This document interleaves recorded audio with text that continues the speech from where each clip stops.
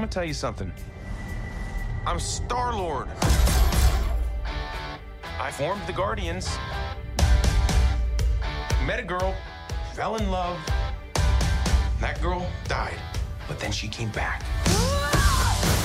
Came back a total dick. Oh, please.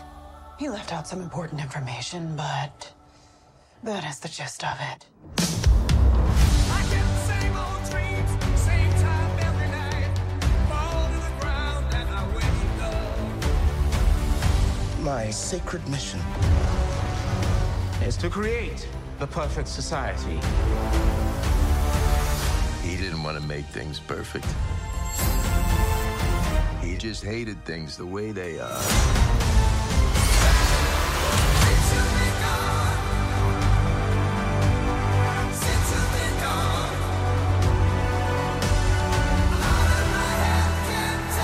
I want you all to know that I'm grateful to fight beside my friends.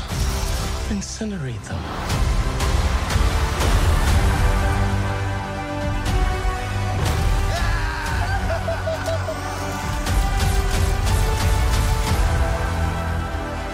We were always searching for a family until we found each other.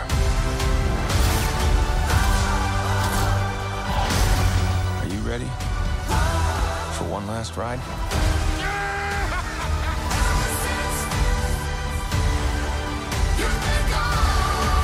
We'll all fly away together. Into the forever and beautiful sky.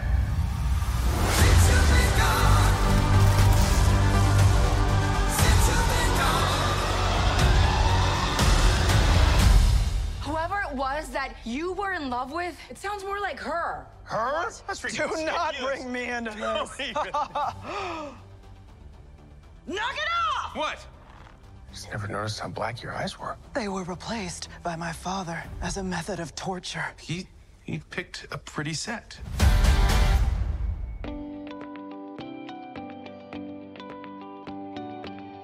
This podcast is sponsored in part by Benjamin Hart. That's me! And yours truly, Zach Arnold.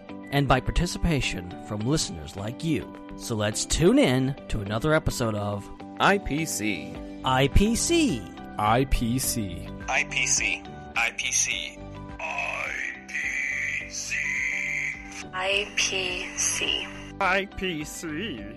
IPC. The Intergalactic Peace Coalition podcast. All the galaxies. All for you.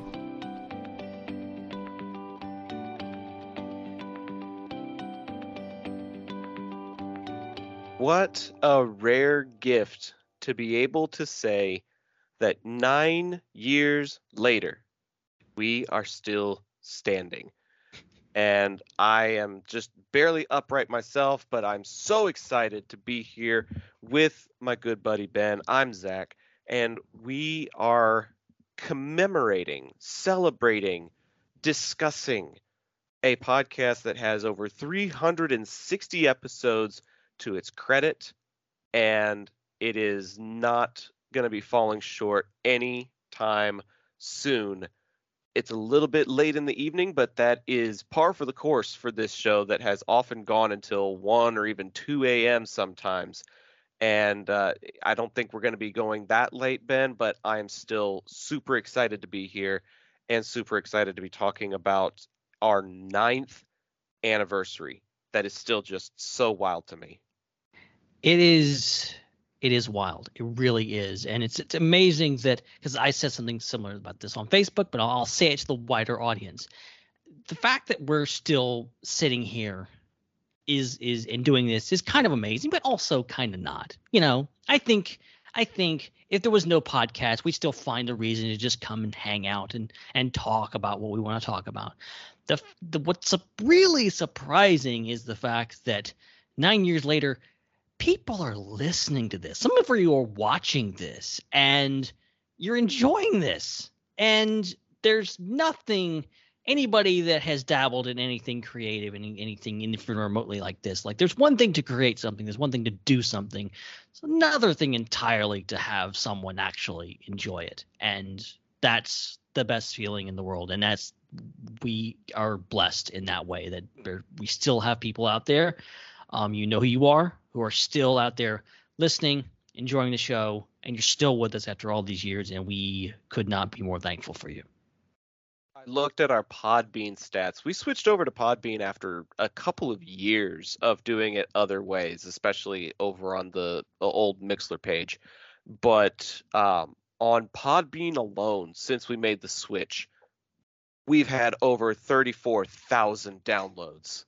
That's wild. On that platform alone. And that just kind of blows my mind. I don't really know how to process that, because I've been doing baseball broadcasting and for the last 3 or 4 years, baseball and football, and none of my seasons that I've done sports for have reached those types of numbers. And so the longevity and the strength that this show has continues to impress me. But what's also really cool to me is being able to celebrate with people, like you said, people who know who they are, who have been with the show since day one. And a lot of those day oneers are already in the chat. Apparently, our friend Steven Schinder's show, Delayed Replay, is celebrating its 3rd anniversary. And there's a really cool story behind that, because I think having Steven on IPC may have given him the confidence or boosted the confidence to create his own show. I'm not saying that I'm taking credit for Delayed Replay, not by a long shot. I don't have the kind of imagination that he does to do a whole podcast about parallel universes. But to bring people on and to have people along for the journey that have been with us as long as they have is just, it's so fun. Tony's in the chat as well. Tony used to join us on the shows back on the old Channel 1138 days. And so, there's just some very familiar faces that I'm excited to see with us, that are still with us 9 years later. I mean, dude, 9 years ago, I was a community college student, and now here I am, graduated from college, living in my own place. I'm freaking married, for crying out loud. Like, seriously, there's a lot that's different, but then there's just something really awesome and familiar about IPC still being here. And the franchises that we have covered over the years, and the franchise that we get to cover tonight, we're diving back into the Marvel Cinematic Universe during this episode, which was like the 2nd topic ever on IPC. If you go all the way back, I knew to it was way back there. Episode 2, I think we had a Marvel episode, and then episode 3 we had a DC episode, just so that we would seem like we were keeping things even. But I mean, going all the way back to basically week 2, and here it is, episode 361. So some things just aren't meant to change. No. So it's amazing how I have a lot of fond memories of discussing Guardians of the Galaxy on this show. And here we are 9 years later, talking about Guardians of the Galaxy Volume 3. It's incredible that this show has lasted 10 years, but also, almost 10 years, and the fact that we're still talking about Guardians of the Galaxy all these years later, and the fact that movie, which still feels a little bit new, like the first Guardians of the Galaxy, feels like a new movie, but it's not. It's been around a little while. Crazy. You know what other movie has been around a little while? It just so happens that the release date, the day we finally got our schedules to align to actually record this episode, happened to fall on the 21st anniversary of Attack of the Clones, which is so crazy. 21 years. I remember when that movie came out. If that doesn't make you feel old, I don't know what will. Like, it was the first Star Wars movie I saw in theaters was Attack of the Clones. Unbelievable. Do you have a favorite moment from Attack of the Clones? A favorite memory? Oh, I just remember, being, I don't remember much about my reaction to the movie. I just remember sitting in the theater being like, okay, what is this? Attack of the Clones is a relatively slower moving movie. I just remember getting to the Geonosis sequence and going, oh yeah, this is my jam. Yeah, Jedis and droids and all this stuff. This is Star Wars. Mm-hmm. What about today? Like when you look at it in a retrospect, how does the movie feel for you as a part of the entire saga now? I think my opinion has only improved because, I used to consider it the weakest of the saga, and I still think it's one of the weaker ones. And it's gotten a lot of crap over the years, and some of it is justified. But I always remember the good stuff. I always go back to, what I really remember. And there's so many, like, okay, you don't have to like the acting or the dialogue or whatever else, but come on, Obi-Wan versus Django in the rain on Camino. That's just so good. That was the peak Star Wars before we had Mandos versus Mandos in the sky and the Mandalorian. A Jedi fighting a Mandalorian was just peak. And just all that, and still, like, you have that end battle, which was the biggest battle we'd ever seen in a Star Wars movie up until that point. Still one of the biggest battles in all of Star Wars. So just crazy. I find myself quoting it the most also.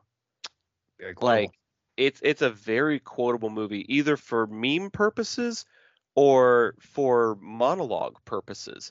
I end up quoting Count Dooku's monologue to myself quite often, where he's talking at Obi-Wan, and Obi-Wan only has like a couple of lines here and there, but for the most part, he's just like, hundreds of senators are now under the control of a Sith Lord. Like, Sir Christopher Lee absolutely crushes it in that scene. And he's not that far removed from recording Lord of the Rings. And so, like, this guy he's in his 70s, I think, and he is at a peak point in his career with those two franchises. It's amazing to watch. Yeah, the fact that that speech is so relevant even today, even going back to that speech and going like, oh yeah, everything he said in that thing was true, and all the political machinations in his fall. And then we have Tales of the Jedi recently that add even more layers to his fall to the dark side and all this kind of stuff. Just, still, as much crap as Attack of the Clones gets for its writing, that's some really great writing, some really great dialogue, and some excellent acting from Christopher Lee. It really is. Like, I was watching a TV show earlier where one of the characters was trying to decide on whether they should take a role in a really bad movie, and her boyfriend was trying to cheer her up and was like, you could still be good in a bad movie. And I think I wouldn't necessarily call Attack of the Clones a bad movie. It's got a lot of strong points to it, but I would definitely think that the shining star in that film was Sir Christopher Lee. If they had gotten anybody else to be the antagonist, I don't think the movie would have held up as well as it does now. No, he's the only flaw in that character is that he was sort of underutilized. Like, he's at the very end of Attack of the Clones, and he's killed at the beginning of Revenge of the Sith. But the amount of screen time he gets, there's so much gravitas there. There really is. And I know Corey Burton tries to do his best on the Clone Wars show, and it's still fun to see Dooku's character get a little more depth and a little more screen time in the animated version. But I still think back to the Clone Wars movie that kicked off everything. Didn't they get Christopher Lee to voice Dooku in that as well? Yeah, that is Christopher Lee. In the Clone Wars movie, you got Christopher Lee and Samuel L. Jackson voicing both of their characters. That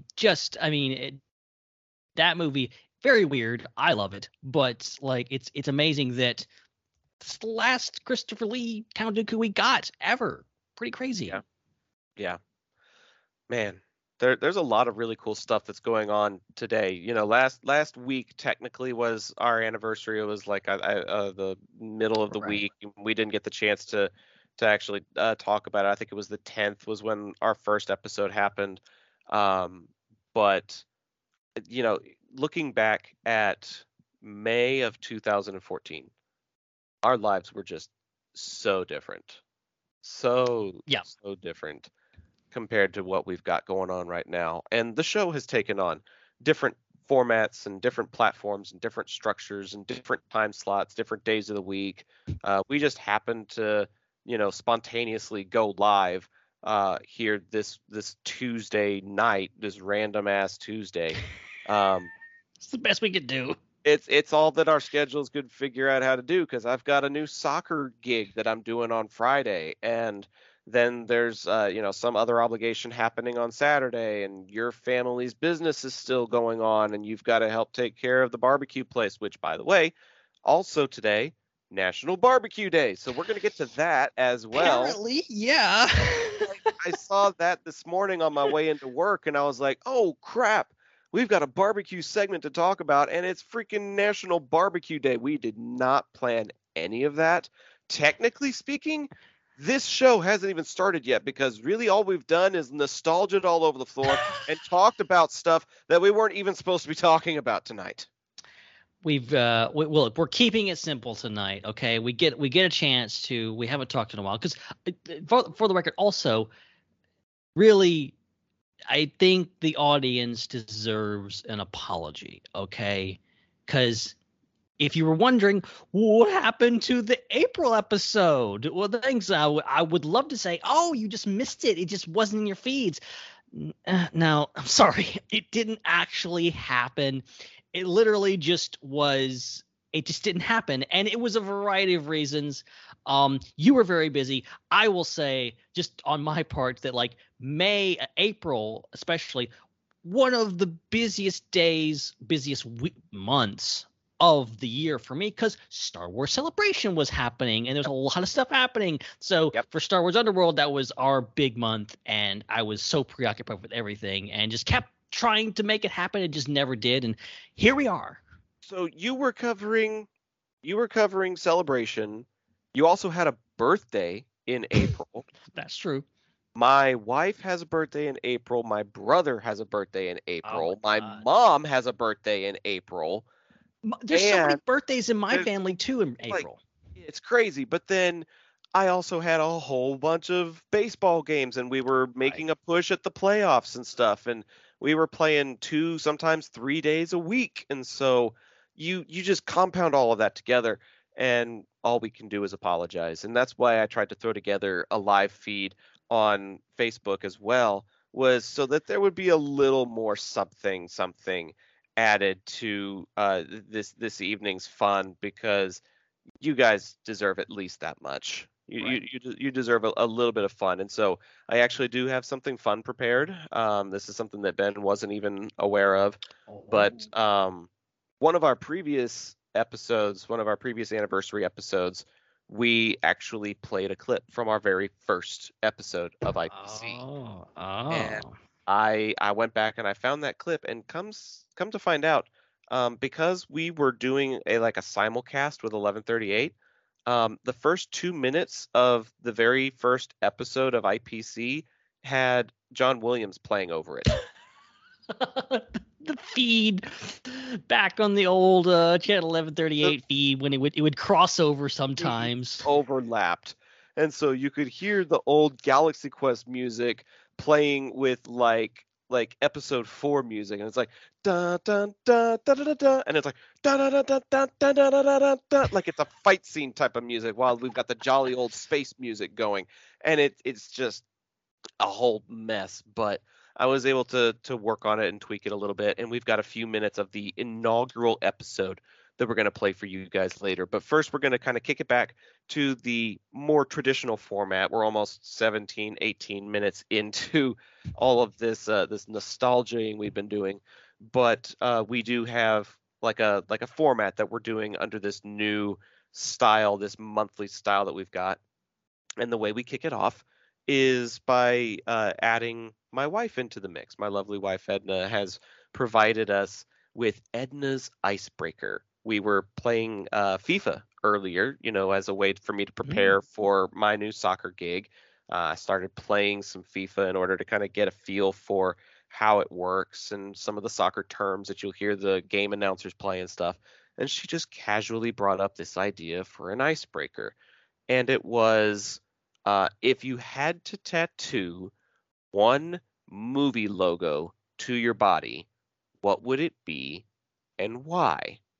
And I found this fascinating because I had to get specific with her, and I asked, can I use like a sigil or a symbol from the franchise, or does it have to be the actual movie logo? And she's like, no, it has to be the logo. So like you couldn't use the Rebel Alliance symbol. You couldn't use House Stark from Game of Thrones, which is what my choice would have been. It has to be an actual logo, the logo from the franchise. And that kind of got me wondering, like, what logo would I actually use? What logo would I put on my body? And you know what? I finally decided that my answer is going to be what's on my hat here. I would do the skeletal outline of the Jurassic Park T-Rex. It doesn't necessarily have to be the whole Jurassic Park logo, but I would at least do the black outline. I think that having some sort of a skeletal outline, especially on my pale skin, a black ink skeletal outline would probably look pretty cool. So I think that would be my choice. If I had to put a movie logo on my body, it would probably be Jurassic Park. Well, I think you know what my answer would be. Because I'm thinking, okay, well, obviously Star Wars logo, but like if I had to like pick a specific movie logo, I'm thinking, okay, what's the logo that is like the neatest looking, the coolest looking out of all the movies? And one movie that I probably enjoy the most out of all of them, I'm going to go with The Empire Strikes Back. I think that would be a pretty cool tattoo. And just overall, just like, hey, I like The Empire Strikes Back. It's not a hot take. Everybody loves The Empire Strikes Back, but I especially love that movie. Right. I got to watch it on the big screen for Star Wars Day back on May the 5th, and that was probably my first time I've ever seen it on the big screen. And it is so fun to watch. I saw Return of the Jedi on the big screen, the first time I'd ever seen that movie on a big screen, and it was incredible. It's just I'm looking at it right now because I've got theatrical posters up in my office. I've got I don't know if you can see them, but I've got autographs over my head here. I've got an autograph wall. I've got mounted TVs for video games and stuff over my shoulder here. This is my new man cave. And then in front of me, I've got theatrical posters, and I've got The Dark Knight, I've got Jurassic Park, and then I've got Empire Strikes Back. And so the Empire logo is definitely one that is a very iconic. The stylization is classic. It's compact, and it would look really good as a tattoo. So I totally see where you're coming from with that for sure. Mm-hmm. That kicks off the 2-minute icebreaker that should have been at the beginning of the episode, and instead it's more like we had an icebreaker for the icebreaker. This is how we do 20 minutes in, but that is one of the things that we're going to be talking about. One of the other things, we mentioned it a couple of times, Guardians of the Galaxy Volume 3 is the big thing of what we've been watching. We've been watching Visions Volume 2, but if you want to have like some really in-depth thoughts, I'm sure the Underworld has been covering that in great detail lately. So y'all can go follow that page or other pages to hear some in-depth thoughts about some of those other recent releases. Real quick though, I don't know if we've gotten to give our thoughts on the Mando season 3 finale on this show, have we? Yeah, no. I think the last time we spoke, we were kind of mid-season. We were. So can we take like 5 minutes just absolutely to talk about Mando real quick? Because I have some thoughts and I have some complaints, and I haven't gotten to voice them on a Star Wars themed podcast like you have. Well, okay, let me just let's just do this really quick. I'm going to take like 30 seconds and just say mine. You can have the floor because I have talked ad nauseum about Mando Season 3 on other podcasts. Go back, Star Wars Underworld podcast. You can watch and or listen to that. Overall, I enjoyed the season. I had some major qualms with the back half of Season 3. Some that I went into greater detail on the Star Wars Underworld podcast. But needless to say, I think it mostly stuck to landing, but it was rough getting there a few times. And I wasn't as impressed with the writing with this season as I have been in previous seasons. And I think overall it was a fun season. I think the last couple episodes were some of the best of the series so far. I just wish it had been handled better. And also it is a bit of a weird ending because we know more is coming, and it seemed like a very final type of ending when we know it's not. So overall, a weird ups and downs with this season. It's confusing. It's really confusing because they do kind of an Iris out, happily ever after type of impression, and it's not the kind of vibe that I usually get from a show like Mandalorian. And so I think that was the weirdest part for me, is like you said, it gave it a sense of finality when we know that there's more coming.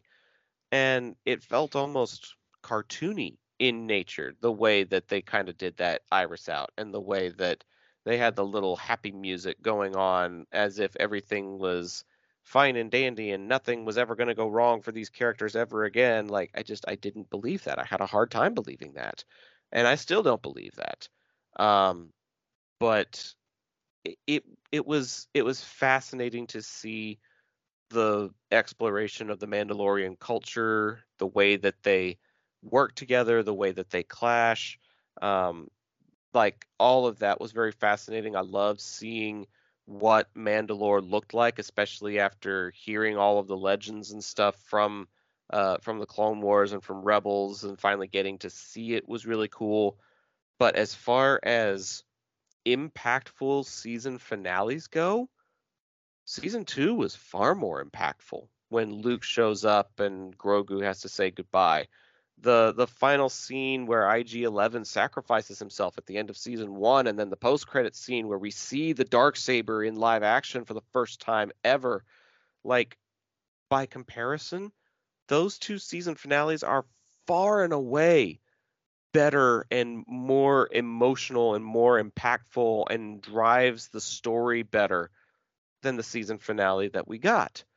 And I'm hoping that it's just a blip on the radar, but a part of me is also just kind of genuinely concerned that maybe the warm reception that Grogu has gotten about how cute he is and how he likes to squeeze things and how he likes to play with frogs and how he eats eggs and all of these memeable tropes, they're getting oversaturated into the show because they know people like them. And it's almost I fear it's becoming almost like the Minion movie, where instead of watching Despicable Me because we love Gru, we've just kind of kicked Gru out of the equation and we're just watching the Minions because everybody loves the Minions. I love Grogu, don't get me wrong, but I love it when he's got a story rather than when he's hugging Babu Frick, I feel like I have come to expect more from the show, and it didn't always deliver this season. Yeah, I don't want to get into it. I'm not going to get into it. All I will say is it's just painfully obvious that that after season 2, certain parties, perhaps higher than Jon Favreau, were like, no, Grogu is not leaving the show. You write him back in there as quickly as possible. You get him back on that show. And that's exactly what they did. Yep. And they even had to show certain clips and scenes and stuff from Book of Boba Fett in order to help you get caught up. And I don't know, it just kind of felt like lazy storytelling in certain places, and it was frustrating to watch. I'm still going to watch it. I still love exploring parts of the Star Wars universe that we've never gotten to see before, and that's exactly what Mandalorian does. Is it ties things together while also exploring new concepts, and I love that originality that it is based upon. But at the same time, if it becomes like a strictly adventures of Grogu eating frogs, then I don't know how much longer I'm going to be in it. Yeah, the other thing I'll say, and I will shut up after this because I've said so many things, but basically the ending, the very, very end, kind of gives me hope that they're kind of going to go back to basics and, kind of go back to the way it was, which I didn't really want going into this season, but now I'm kind of making peace with it, and I'm hoping they can do something with it, because I feel like this season was more about was having some growing pains of trying to balance all this and establish not just this show but the universe as a whole, and set up all these new shows and build out this era. And I think it wasn't done as well as it could have been. But I'm hoping that they can bring the focus back to those two characters and make it work and further justify, why they're continuing to have, Din and Grogu in this show, and what are they doing in the galaxy. Yeah, I think the two of them have a great dynamic, no doubt about it. I guess the way it was executed this season just didn't settle well with me at times, and I feel like that's a justified belief that other people believe. It's not like I've got a very hot take about any of this, but this is my platform and I'm going to use it, damn it, before we go talking about Guardians Volume 3. Hot take or cold take, I'll do my... I mean, it's my take. I don't care if it's hot or cold, it's my take. I enjoyed certain parts of it, and I didn't enjoy certain parts of it. And I wish it wasn't the mixed bag that it turned out to be. I feel like the Mandalorian fans have been patiently waiting for better than that, and it was subpar for the course this time around, unfortunately. Well, it's gonna be interesting to see where Ahsoka goes, and obviously season 4 is written and on the way, but because of the writer's strike, it'll probably be a good while longer before we even see that. So I think we're going to be without Mando for quite a while before we get back to it and see what's going on.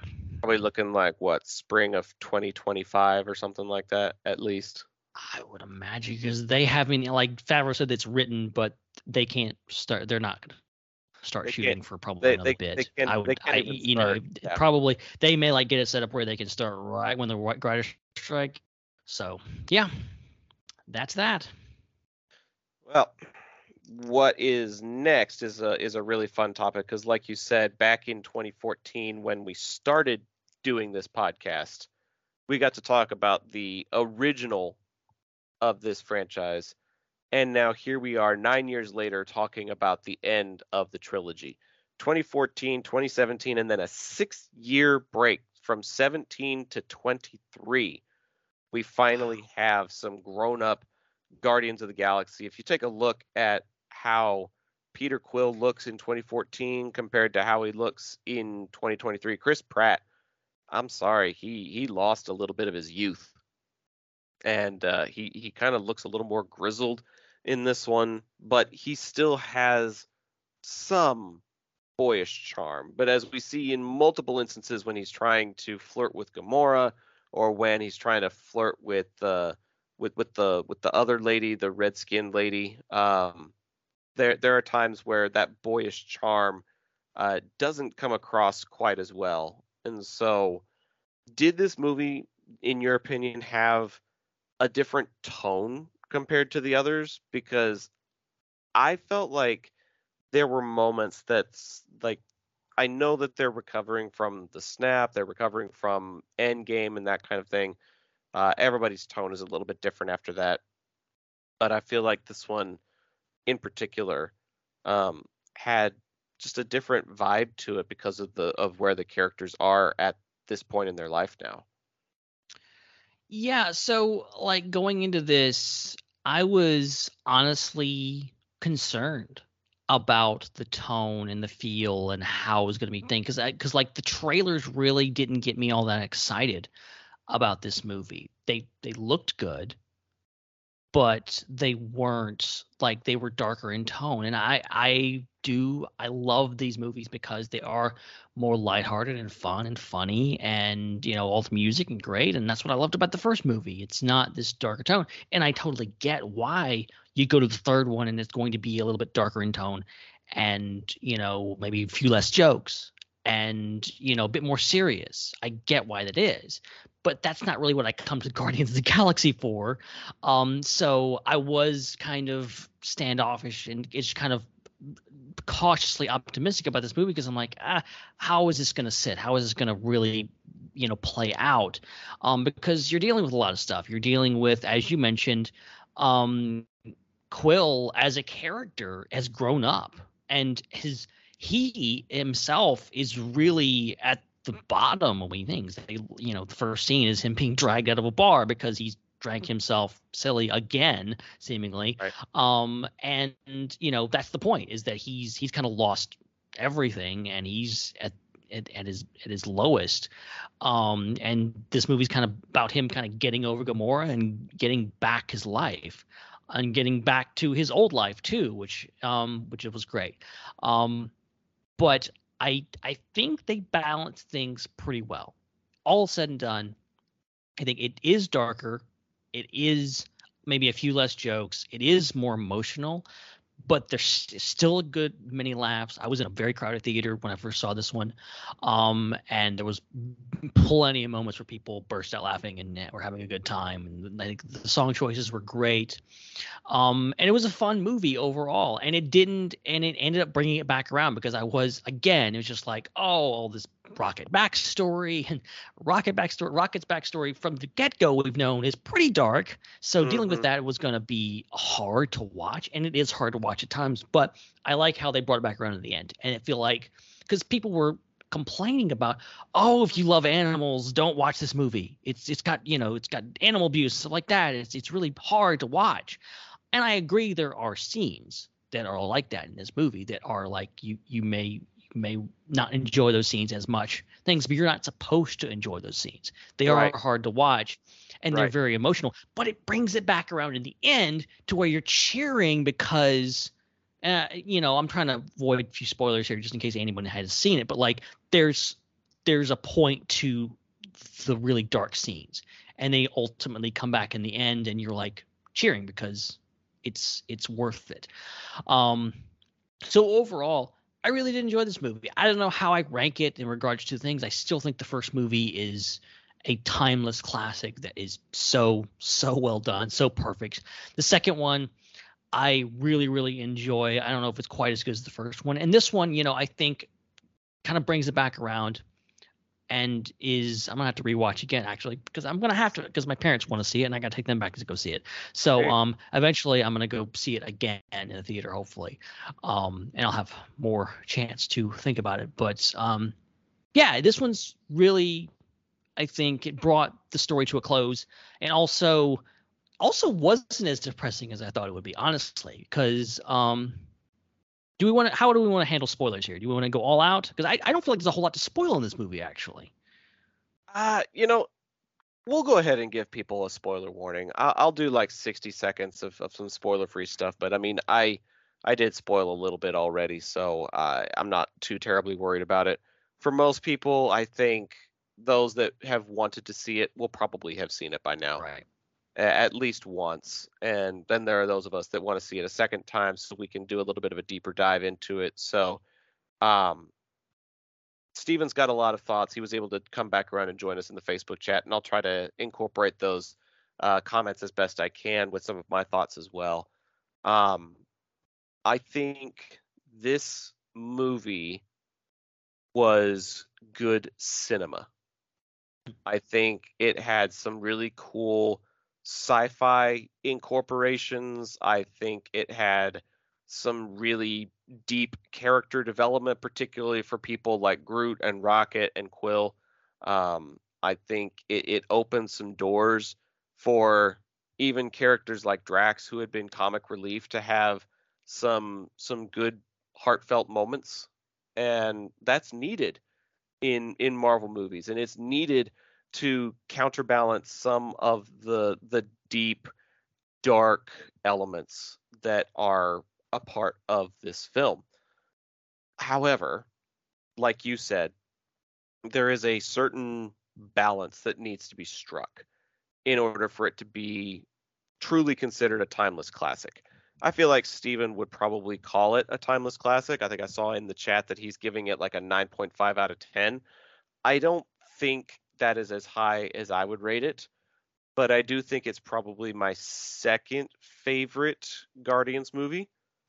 The original Guardians is still my favorite, but I would think I would definitely put this one over the second one.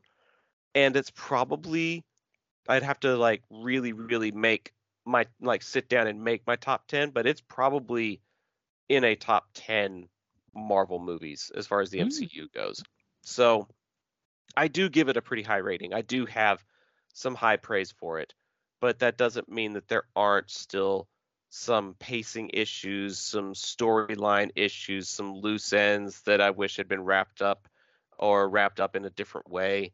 And so I don't think I would call it a perfect film, but it was a very enjoyable film. I had laughs, I had cries, I had character depth and development. So I had all of these things that were noteworthy and praiseworthy that make it a frontrunner for one of my favorite movies of the year so far.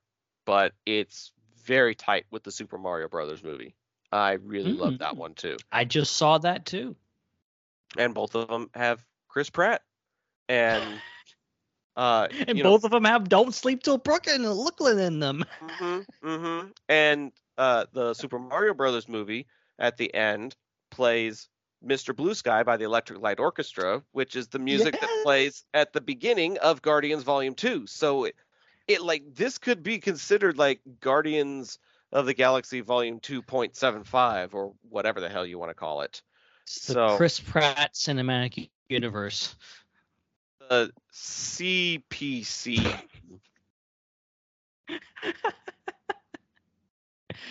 Yeah, we're going with that. We're going with that.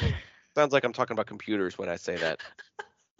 But Steven also says that the Dungeons and Dragons movie is up there for him, and it just released on Paramount Plus. So I'm going to give that one a try as soon as I have I managed to catch that one in theaters, and I really did enjoy it. It's probably those three probably up there as some of the best movies I've seen recently. That's cool. That's really cool. Let's talk about Rocket for a second, because the whole movie is basically about him. You see the movie with Rocket at the beginning, and you kind of see the perspectives of Nowhere from his point of view. You see some of the scars on his back after he helps Quill back to his quarters, and you kind of have this idea that something about this movie is going to be about him. And then out of nowhere, freaking Adam Warlock comes in and mortally wounds him, which Will Poulter, oh my gosh. Like, I haven't seen much of him since he was in the Chronicles of Narnia. Like, I didn't even know he was in those movies. In Voyage of the Dawn Treader as Eustace Clarence Scrubb. I didn't watch the Maze Runner films, and I didn't watch Bandersnatch. So I haven't seen a whole lot of him recently, but I did see him in that, and I did see him in We're the Millers. And so, like, you guys are getting paid? You guys are getting paid? Like, he had that kind of a dopey character, that dopey, too strong for his britches type of charisma about him. And I don't think he's got the looks to back up that dopey strength. Maybe I'm in the minority there, but I don't feel like Will Poulter is that heartthrob that you can forgive him for being stupid because of how hot he looks. I'll admit, when I first heard the casting, I was like, really? That guy? Because, like, I don't know anything about Adam Warlock except he's some badass dude from the comics who's gold. And he's this legendary Marvel character. I knew nothing about Adam Warlock. I still don't know anything about Adam Warlock. But, like, I heard that. I'm like, well, Poulter, okay, all right. I don't know where you go with this. But, all things. I think he pulled it off pretty well. Obviously, the whole point of the character is like it's kind of a Thor-esque character. he's kind of an idiot. He's kind of a powerful idiot and powerful, pretty idiot. And but he's you not know, as pretty as Chris Hemsworth. well, nobody is. He's not half as pretty as Chris Hemsworth. He's not half as pretty as Chris Evans. Shoot, if his name was Chris, he'd probably be the ugliest one. You can't really beat any of the Chris's, okay? Pine, Evans, Hemsworth, even Pratt. Yeah, I mean, when he was Parks and Rec Pratt, then Will Poulter would probably be hotter. But even after he got the abs, like he's just not on that same level. So I had a hard time enjoying his character when he was on screen, because I'm jumping ahead. I'm jumping way ahead, but I didn't enjoy seeing him as a member of the New Guardians. I didn't. Yeah, having him show up, like I was talking to our buddy Star Raptor, and Star Raptor had the opinion that like, well, you know, what's the deal with Adam Warlock? You know, how it seemed like a wasted character. And I kind of made some points to the contrary. I said, you know, he served a purpose in the movie. You know, he was there. He had a character arc. You know, you can't ask, like, story-wise, you can't ask for much more from the character. But I from a mile away, as I was watching the movie, I'm like, I can see people are not going to be taken to this character and maybe as much as they want to, due to the fact that he just kind of popped up. He was kind of here and there, every other scene, and then he just kind of shows up, and he's part of the team at the end. And it's like, okay, where is this going? It didn't feel maybe earned, and it didn't feel like it felt like he almost felt like an afterthought. It was just like, he's kind of there. We had to kind of do something with his character, and yeah, he saves school in the end, but whatever. So I don't know. I'm curious what they want to do. It felt like they were trying to set him up for like something to do in the future of the movies, but like this is the last Guardians of the Galaxy movie seemingly. So like, is he part of the new team? What's that all about? I don't know what they're doing there, but yeah, it's a bit odd. I agree. Yeah, because basically a majority of the cast has said if James Gunn isn't attached to it, then they're not going to be part of it moving forward. So they gave a lot of closure to a lot of characters, which I really enjoyed. But to open it up for Poulter to keep coming back, maybe in an Avengers movie or something, they really, really hyped up Adam Warlock at the end of Volume 2. Right. And I didn't feel like it delivered. I didn't. So and maybe it seems weird. Maybe that's one of my gripes about this film. The post-credit scene, even though they were fun, I love the bringing back, you know, the Red Bone and doing that. That was a cool little tie-in, but like overall, if you kind of look at the context of like the filmmaking aspect, I was like, okay, what are they setting up there? Because it seemed to be that they're not going to be, you know, they're not going to be returning these characters. You know, the Guardians are kind of done, for at least for the time being. Even Chris Pratt has kind of said like, oh, I'm not sure I want to come back after James. And then there's literally a title card at the end of the movie. It says the legendary Star-Lord will return. And I'm like, well, okay, apparently they're talking about something, otherwise they wouldn't put that in the movie. What's going on there? I mean, Disney is one of the only franchises in the world that can throw enough money at somebody to convince them to come back to a role that they said they were done with. I thought Natalie Portman was done. If you'd asked me after Thor: The Dark World, oh, is Natalie Portman going to come back as Jane Foster? No way in hell. And then along comes Thor: Love and Thunder. So nothing is impossible. Nothing is impossible with the almighty Disney. When the mouse writes a check, people respond. So it's very possible. But going back to Rocket's story and the fact that he actually kind of out-evolved his maker was a very interesting storyline, in the sense that he was noticing flaws in his master's design before his master was even able to notice it. To see Rocket that smart and that evolved at such a young age was really, really interesting to see, because I think for me it shows that in the first two movies he wasn't just a shifty, creative raccoon. Like, this dude is smart. He is capable. Yeah. And he is choosing this type of life rather than life forcing him to be that way. He probably could have gone to any world and become like a professor or a scientist or an inventor, and he's choosing the life that he's living. Yeah, because he's ultimately a broken soul. Like, and I like that he's so idealistic and he's so full of joy. Those, even in the face of just horrible conditions, being locked in a cage all the time and being with his friends, like losing his friends really did tip him over the edge and turn him into, you know, the cynical a-hole that we see in the first Guardians movie.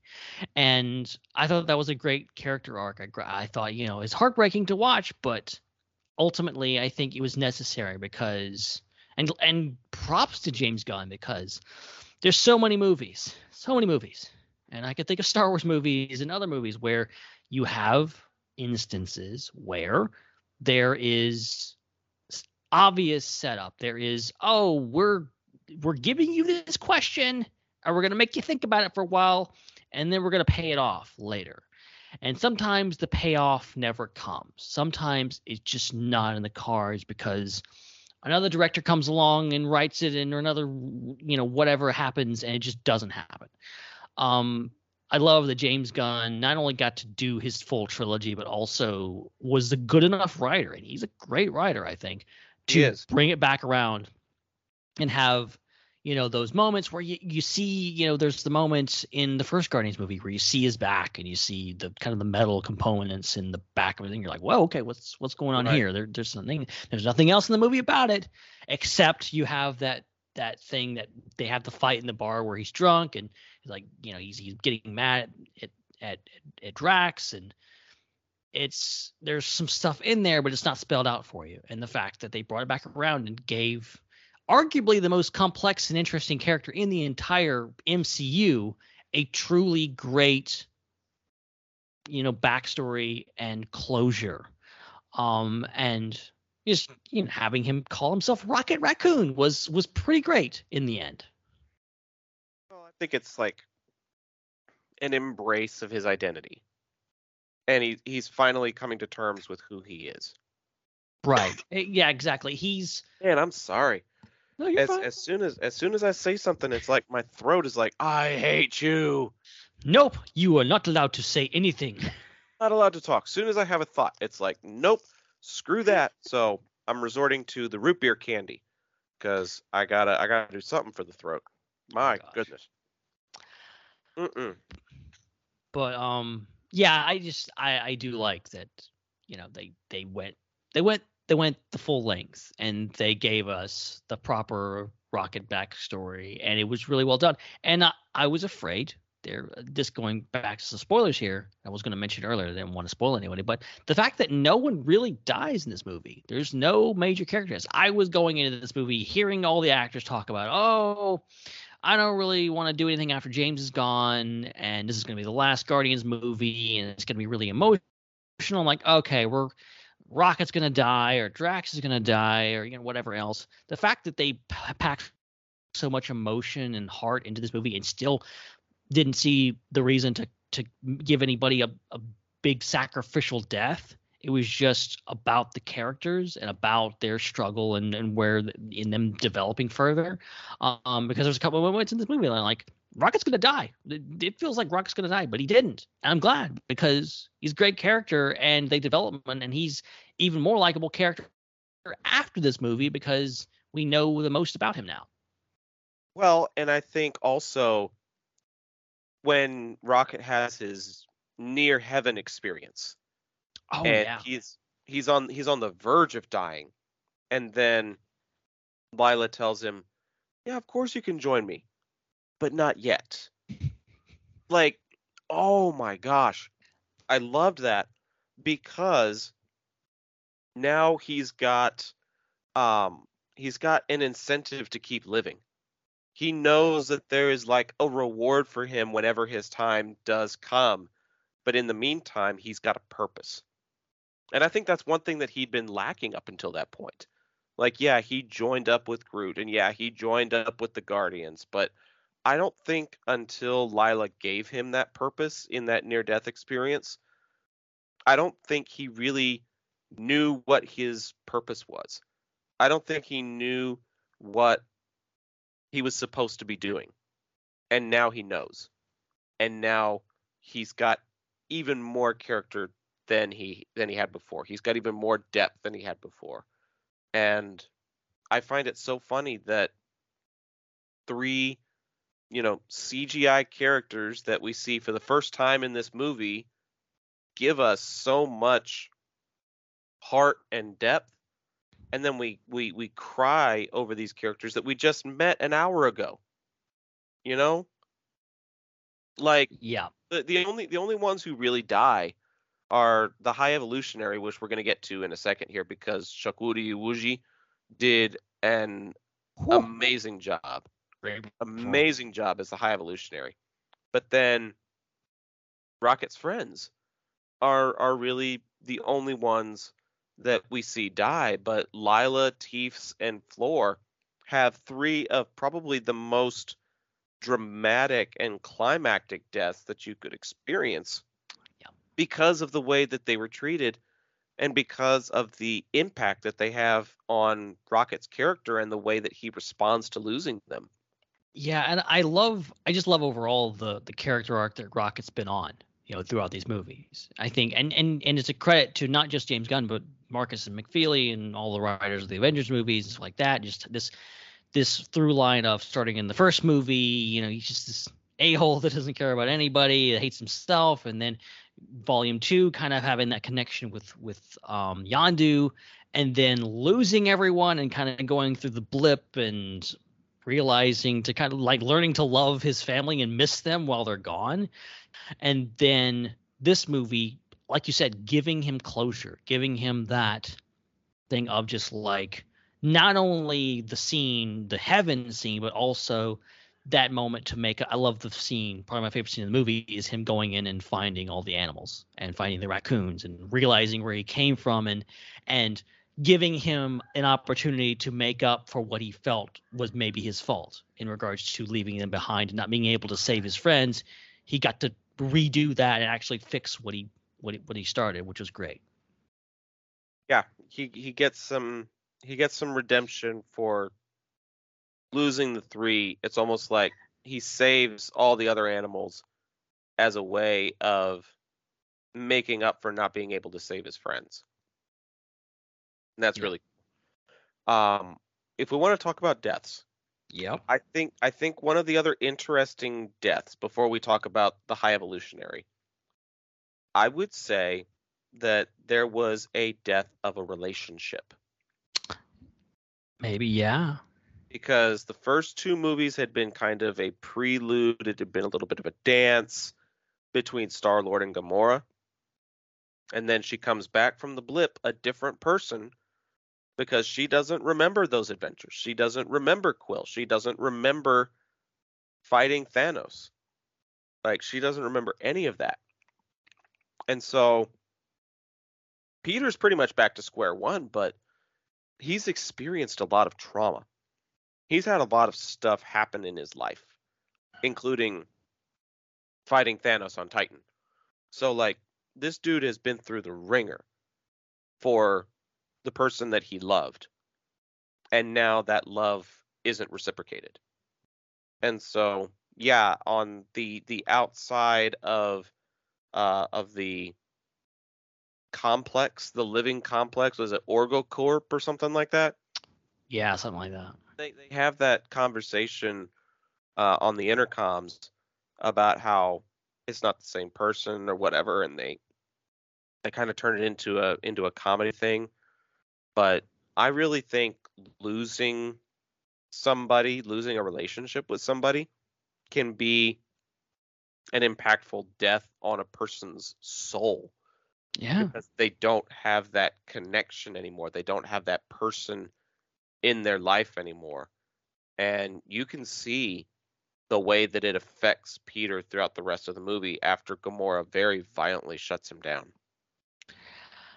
I was a little surprised by the Gamora Star-Lord dynamic in this movie, being that, you know, you come into this and, you know, going back to Endgame, you know, this whole thing of him losing Gamora, and you're expecting the payoff to that would be, oh, he's got to go all the way, he's got to go back through the same character arc of trying to win her over and trying to get back with her and fix what had been broken. I appreciate that they didn't go that route. That, you know, it wasn't getting back with Gamora. It was getting over Gamora and learning to, you know, not force himself on her, just like basically respect her wishes and understand that, like, she is a different person. She is the same person, but she's not, and she's not into you anymore, dude. You need to kind of move on. And, you know, I like that. I think that was great, because I think retreading that would have been, you know, literally doing the same thing from the first movie, which just maybe not would have worked. So now watching this movie, you're like, okay, they're not a thing anymore. Quill has gone back to Earth, and he's gone back to his family, which I think also was a great touch of just going and recognizing that, you know, even though he didn't voluntarily run away from home, he still had a family back on Earth that needed him. So that was a great little thing. And you know, I don't know what's going on. It seems, I think Zoe Saldana might be done with the role, so maybe we just won't see Gamora anymore. But seems that maybe there's a future for Star-Lord, and, you know, maybe future for other romances or what have you. But I think that's a powerful message. I think because ultimately not every relationship ends with a fairy tale kiss and ending. Sometimes it's rocky. Sometimes it ends with, hey, I have to move on from this person because they're not into me. Yeah, that's very true. What did you make of the little intimated flirtation between Star-Lord and Nebula?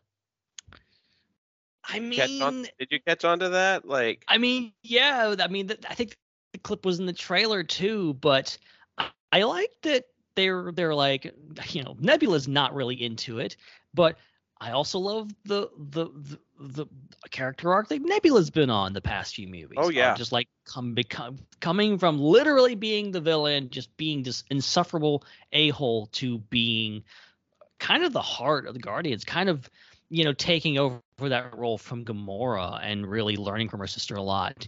You know, I think it was a great thing, and I think that might be possible. I think it's entirely possible with Nebula still out there somewhere. Who knows? He's into green and blue chicks, so who knows?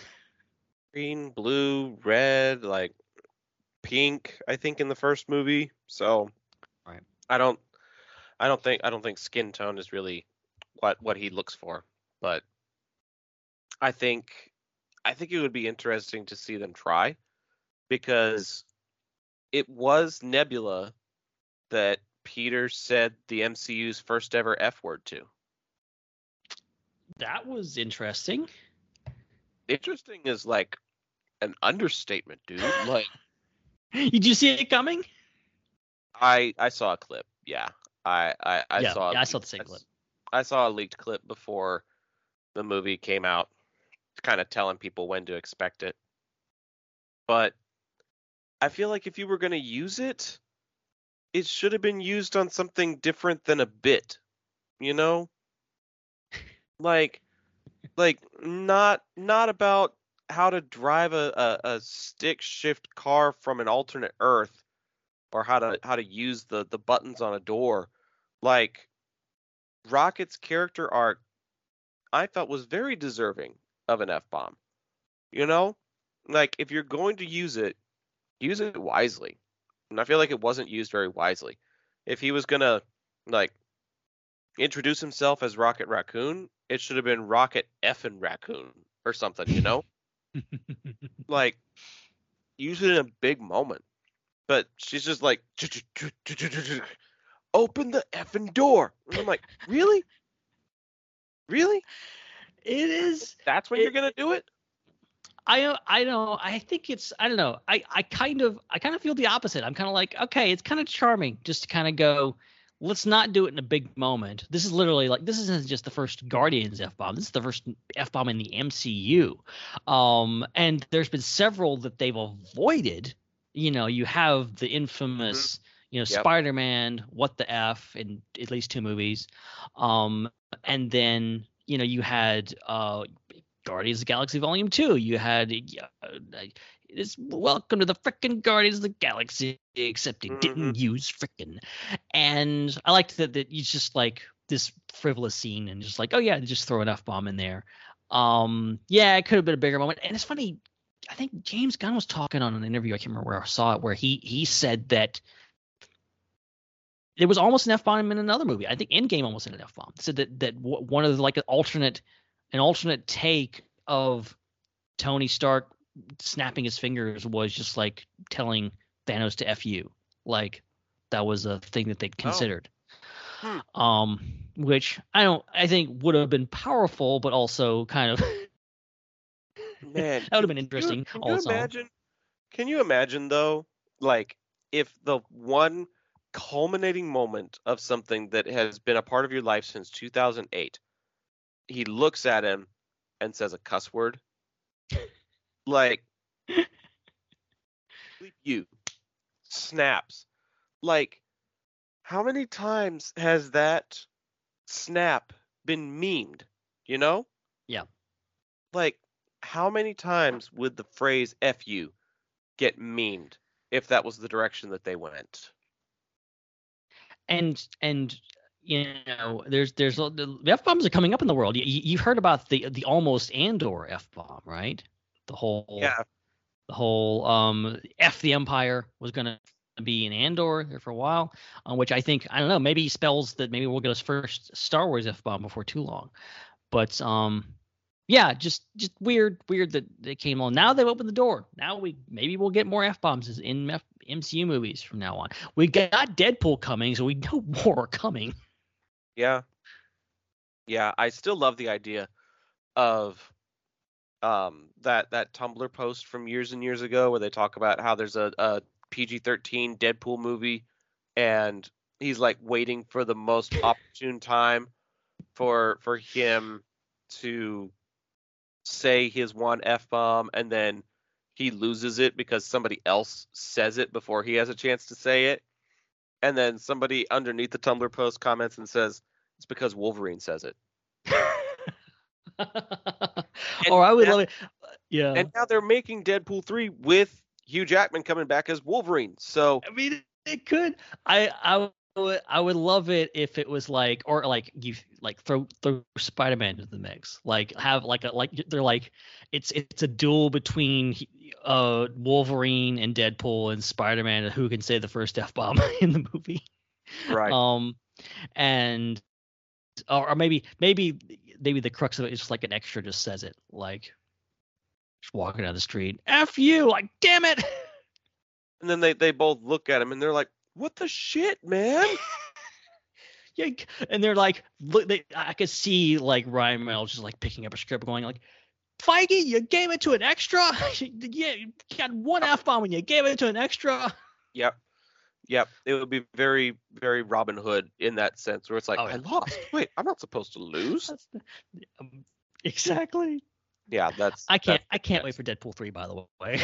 Yeah, that's a whole other conversation. But let's take a moment to talk about the High Evolutionary and his place among MCU villains, and what we thought of how his story / the movie concluded. That way we can kind of wrap it up, because we still got a couple more things that we need to talk about tonight. Right. Yeah, overall, I really did. I liked the character. I liked that he was just the worst. There was no bones about, oh, maybe he's got a heart, maybe he's can be, somehow redeemed. None of that. It was just, he's an asshole. and he's the worst, and he's probably one of the worst MCU movie villains we've ever had. Just because he's just so freaking evil, and just, you know, how can you not? It's easy to hate basically an animal abuser. That's just the long and short of it. And everybody hates those guys. So I think it's very good, and just to see what he does in the movies, and he gets his comeuppance. I like the very, very gruesome unmasking at the end is very satisfying. Well, and I see it as allegorical to revealing the monster beneath the surface. Right. Like you take the mask off of this horrible person, and it reveals who he really is. And I loved that about that scene. I loved that his demise incorporated revealing who he truly is. Because a lot of the time he was fairly calm and felt in control. But the times that he lost control, you could see wrinkles coming across his face. And you could see that he was getting visibly upset, not just audibly.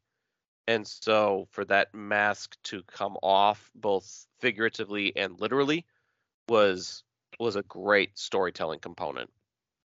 I found it rather monstrous to see how casually he was willing to dispose of entire civilizations. He had a pretty high body count. He would build entire planets, entire worlds, have entire species coexisting and marrying and evolving and living like a family in the 1960s or whatever. And then if things didn't go the way he planned or envisioned, it's just like, dispose of them. I'll try again. That is billions of lives, dude. Billions upon billions, trillions upon trillions. Just very flippantly. Whoop. Okay, let's try again. And to me, that puts the body count up there with Thanos, honestly. Yeah. Like, destroying entire worlds just because it inconvenienced him. That makes him one of the worst, in my opinion. And probably one of my favorites to see go down as a result. Yeah. It like Thanos is only saved by the fact that the Avengers, you know, brought back all the people he killed. But Thanos still had a pretty big height. Like, this guy is like just flippant in with just the biggest stakes, and someone who just does not care, is just all about, like Thanos, the mission, I want this. He's just the ultimate in selfishness of just like, and he got what was coming. I love Quill's scene when they just go up there and he's wanting to monologue. He's like, chill with the whole, I don't want to hear about some evil douchebags monologue about why his mommy didn't love him. Just save it. I don't care. Yep. I love that scene. I loved it. Because it was very Guardians. That was probably one of the most Guardians feel sequences in the movie. It was like, just as soon as with all the guns, man, yeah. Oh, dude, yeah, right after that, where he just pulls it out and every tendril, every branch is just a weapon. It reminded me of XR from Buzz Lightyear of Star Command. That's a really deep dive. Really deep dive. But there's a point where Buzz loses his weapon and he's out there with XR and he goes, XR, gun. And this tiny little robot, he just goes, XR, gun. And he just unfurls all of these guns that he's got tucked up inside of him there. But anyways, let's go ahead and go into final thoughts because we still got some other stuff to talk about. Final thoughts and planet score of Guardians Volume 3. Like I said, I was worried about how well it managed to balance. Just excellent. I think some really tough topics, and some really emotional story beats, and some really great character, and also made it funny and made it entertaining and made it very, enjoyable. Like you can't, all of the animal torture is sort of like that is the movie that is in there, in sparingly, is all made worth it when you see that stampede of animals coming out of the ship. And just like, this is a movie that's made by an animal lover. I think James Gunn is famous for he's put his dogs in the movie before and stuff like that too. I think he loves animals, and it's shown through in this. And just the ultimate overcoming of that evil is great. And it's just a well written movie. Not without its qualms. Like I said, I think Adam Warlock is kind of handled a little bit weird. And there's maybe a few other things, but I don't have much to complain about this movie. Like, it really did what it needed to do. It was a sad ending, and yes, they promised some stuff, but I was totally fine with it. And I do hope that they just completely reboot it next time. They do something. Don't try to emulate what James Gunn did. Just do something different and bring the Guardians back, maybe, hopefully, in a new kind of way.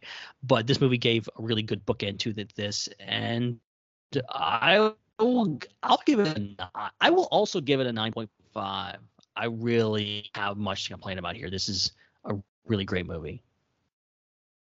I think I do have a little bit more to complain about, but I'm not going to go into it all that much. I think I've thrown in a few of those nitpicks here and there over the course of the episode, but I will agree with what Steven said in one of his most recent comments. He said the civilization reminded me of the Twilight Zone. A lot of those type of creatures reminded me of an episode of the Twilight Zone, the old original Twilight Zone. So I do like the imagination that Gunn used. I like the tying up of the loose ends. It's probably one of the best trilogies, period. Not just trilogies of the MCU, but it is really solid trilogy. It's one of the most solid, complete, comprehensive, satisfying trilogies of our generation. And so, with that being in mind, with that being said, I'll give it an 8.5 because it does have a lot of good things going for it, but I don't see it as a perfect film. So, 8.5 out of 10 is what my initial impression would be. Fair enough. Yeah, I think 8.5 is still a really good score. And I think I've seen a lot of really good feedback about this movie that I think most people are pretty satisfied by it. So, which I think is great, because some franchises don't necessarily make it in the end. Sometimes they don't stick to landing. I think you doesn't get much more popular and more highly anticipated than the third and final Guardians movie. So the fact that James Gunn is able to do this and makes me all the more hyped for his DC stuff, honestly, because James Gunn's probably one of my favorite filmmakers out there, and the fact that pretty much everything he does I either like or really love makes me really hopeful, because Superman Legacy is coming in the near future, and I'm sure it's going to be good. And he confirmed on Twitter that there are certain actors from the Guardians franchise that are going to make the jump over to DC and be in Superman. So right, and see, then he already did that with this. He did Peacemaker. He had several Peacemaker actors. He had I didn't even realize until today, the pink girl that's in the elevator with them, that's like haggling with them, trying to get in the prison or whatever else. That's Daniela Melchior, who was Ratcatcher in the Suicide Squad. Wow. I didn't even recognize her. She was completely chameleon in there. Yeah. The ways that they can cover you up with makeup and the versatility of an actor never ceases to amaze. Crazy. Well, dude, let's take a short break and I'll play the little surprise that I had for people. It's only about 4 minutes, so it'll give us a chance to cough our lungs out and take a sip of water and whatnot, and then we can come back with our top fives. We're going to get super meta tonight on our 9th anniversary special edition. And we'll talk about our 5 favorite of the top 5 segments that we've done. There's over 40 of them to choose from over our 9-year history, and we get to try to break down those when we come back with the 9th anniversary of IPC.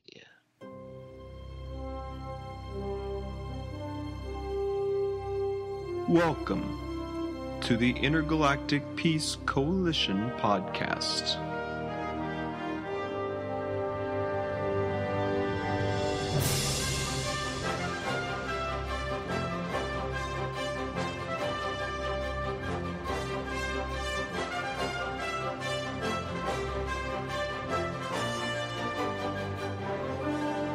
With your hosts, Ben Hart and Zach Arnold. Co-starring you, the fans.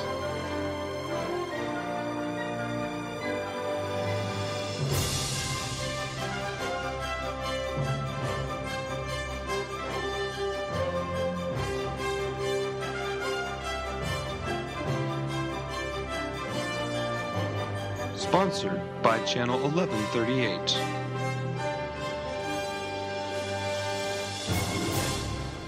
If you haven't been following us on Intergalactic Peace Coalition, which is where we got our podcast from, everybody, then I would really, really strongly recommend finding it, because we'll post some behind-the-scenes pictures and some of the work and development that happens behind it, because for now, we are not a live podcast. This is a recording that you are hearing of us, but we hope to go live really, really soon, and we have a lot of other really cool ideas that we want to do with the cast, but we can only do it with your support. So if you really enjoy what you hear tonight, please tell your friends, tell us some feedback on what you thought of the cast and what you would like to see happen, because this is all fan-based. There were several different pages that all kind of came together to work on this, and a few of them were run by Ben and myself, some of them some other friends of ours who have, like Ben said, been giving us advice on how to get a podcast started, and it's just been a kind of a consummation. Tonight is the consummation, the inaugural, the start, the first episode. I mean, there are so many different ways you can describe it, but one word that I think fits it best is awesome.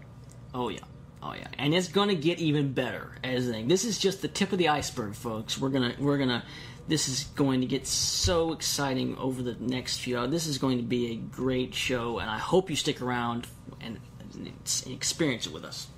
It is going to be an experience. It's going to be quite an experience. Just to give you guys a little bit of background on some of the credibility we have behind us here. Just don't sit around listening to this podcast thinking, oh, well, why should I be listening to these guys? What kind of experience do they have? I have very little actual podcast and radio experience. This is one of my first times. But Ben has been a co-host on the Star Wars Underworld podcast for a few years now. Would you care to elaborate, tell some stories about stuff that's going on those podcasts, Ben? Yeah, that has been an adventure, and it's launched me into being, into this whole geek universe, I guess you could say. I started a Facebook page on, April of 2010.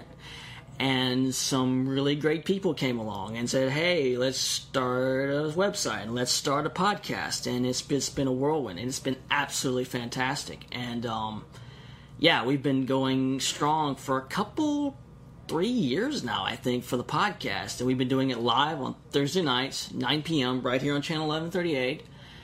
And, it's been fantastic. And but we just talk Star Wars on that podcast, of course, Star Wars Underworld. Now, this podcast, there's really no limits. There's really no limits here. We can talk just about anything, just Star Trek, Doctor Who, everything. And that's what I really look forward to, is that just breaking this stuff all down and extending our comfort zone. Because I haven't seen everything. Because I want you guys to tell me what I need to watch now. Because I'm not just into Star Wars. I like other things. Absolutely. That's one of the coolest things that I like about this podcast is we do not diss Star Wars. I mean, the Star Wars Underworld has over 50,000 fans on it. We are not opposed to Star Wars. We are not in favor of Star Trek or any other fandom for that matter.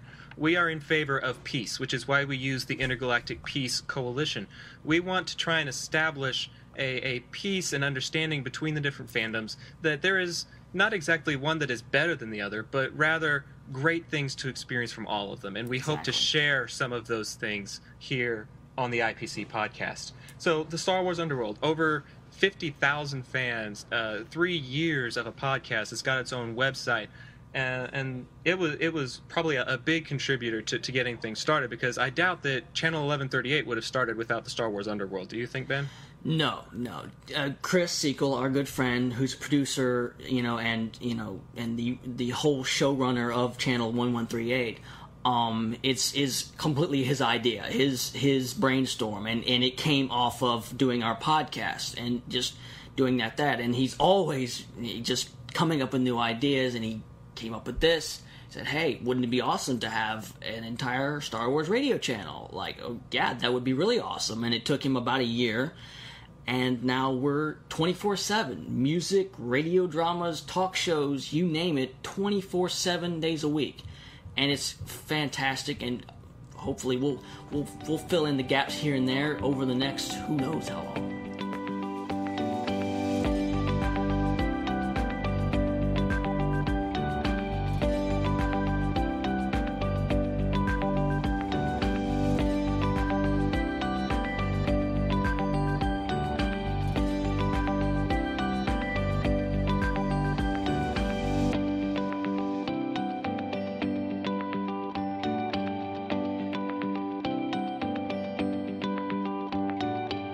That was a little 4-minute segment of the very, very first episode of IPC, and I played it for my wife before we did this Facebook Live video, and it took her a couple of minutes before she realized what it was. And then she like immediately pulls the headset off and is like, wait a second, is that from the very first one? And I just kind of smiled and nodded. I was like, yeah, it was. And she's like, no wonder you sound so different. So we've gone from weird. We've gone from having like these really strong Southern draws and all this other stuff to, sounding a little more professional, I would think. Just a tiny bit, I hope. Maybe a smidge. But one of the things that we've been able to incorporate, it came well after the inaugural episode. I think it took us over 100 episodes before we finally came up with this idea. But when we did, it kind of took our community by storm. And the more we did it, the more popular and iconic it became. And it's so funny because it was basically a listicle. It's those BuzzFeed articles that everybody hates reading but ends up getting addicted to anyways. And we got our listeners addicted on listing top 5 something or others. And over the years, like I saw you put them in the show notes, episode 122 was our first time doing this. And since then, we have done 42 episodes dedicated specifically to a top 5 segment. But then we've also had certain episodes where there are top 5s included, even though it's not a top 5 centric episode. And then we've had others where maybe they just kind of randomly drop them in there anyways, just for the hell of it, because they can. And so we've had anywhere from 40 to 50 different top 5 conversations over our 9-year history. And we finally figured, hey, it's about time that we actually talk about what some of our best top 5 discussions are. It's our 9th anniversary. We're going to get hella meta here for a little bit, and we're going to be self-referential and do a top 5 segment about top 5s. Yeah. And like when you came up with this, I was like, oh my God, this is really great. I love the idea of this. And I just have so many great memories of doing these top 5s. And it's crazy that going back to episode number 122, like we were well into this show, over 100 episodes before we even thought of the idea of let's do a top 5 episode. Yeah. Which is, it's crazy. But I love it because it's been one of my favorite ongoing segments that we've had on the show. And it's the feedback is always great. We've had to scale it back in recent years because it got to be a little too much sometimes, because we would share it across a lot of different pages, and we just got so many different comments. We still want to take care of you guys that are still listening and have been with us from the beginning. And we got some great responses tonight, and I had a lot of fun making my top 5 as we started the show tonight, because that's how I roll.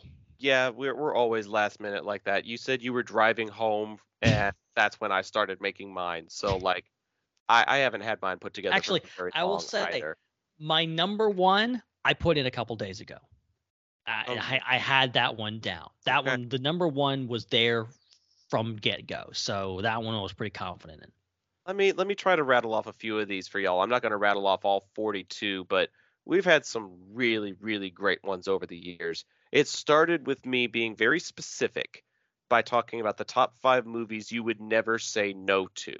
Because I always said that there is a difference between that and your top 5 favorite movies. Case in point would be something like V for Vendetta. I love the movie V for Vendetta, but I have to be in a certain mood for that one. It's not one of those ones that if somebody says, hey, you want to watch V for Vendetta? I am always going to say yes. So there are certain movies that I would never say no to. And I'm virtually certain that list that I made back in episode 122 still rings true today. Like, that list is still the same. But then we've done TV shows, we've done heroes, we've done villains, we've done Star Wars episodes, Marvel characters, anticipated films of 2017, 2018, 2019, what have you.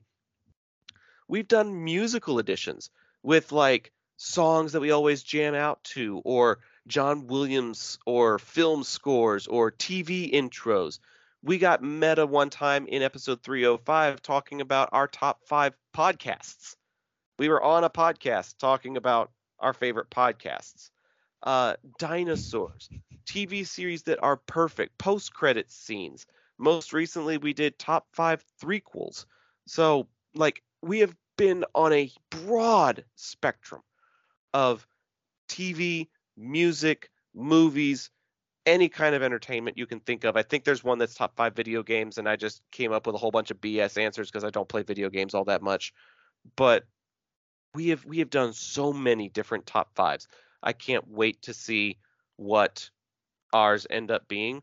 But we did get a few submissions, not a lot, but a few in preparation for this 9th anniversary episode. And so for those of you that have never seen us do a top 5 before, we're literally just reading off the submissions that other people wrote into us. So I'm just going back to the post that you made over in the Intergalactic Peace Hangout, and I think we've only got like maybe 3 or 4 submissions because we did submit it a little bit late, but I'm still definitely excited to talk about definitely these. If you're listening to us, definitely go join the Hangout if you already have, because that's where you get notifications, sometimes late, of these, and you get notifications of when we go live, because that's not always consistent. And then you get maybe occasionally an apology saying, well, why we didn't do an episode this month.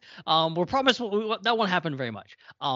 But the rest of it is very important to keep in contact with you guys. And I like we have a page, but I like the group element. It's great for the page has like 2,000 followers. The group has like 75.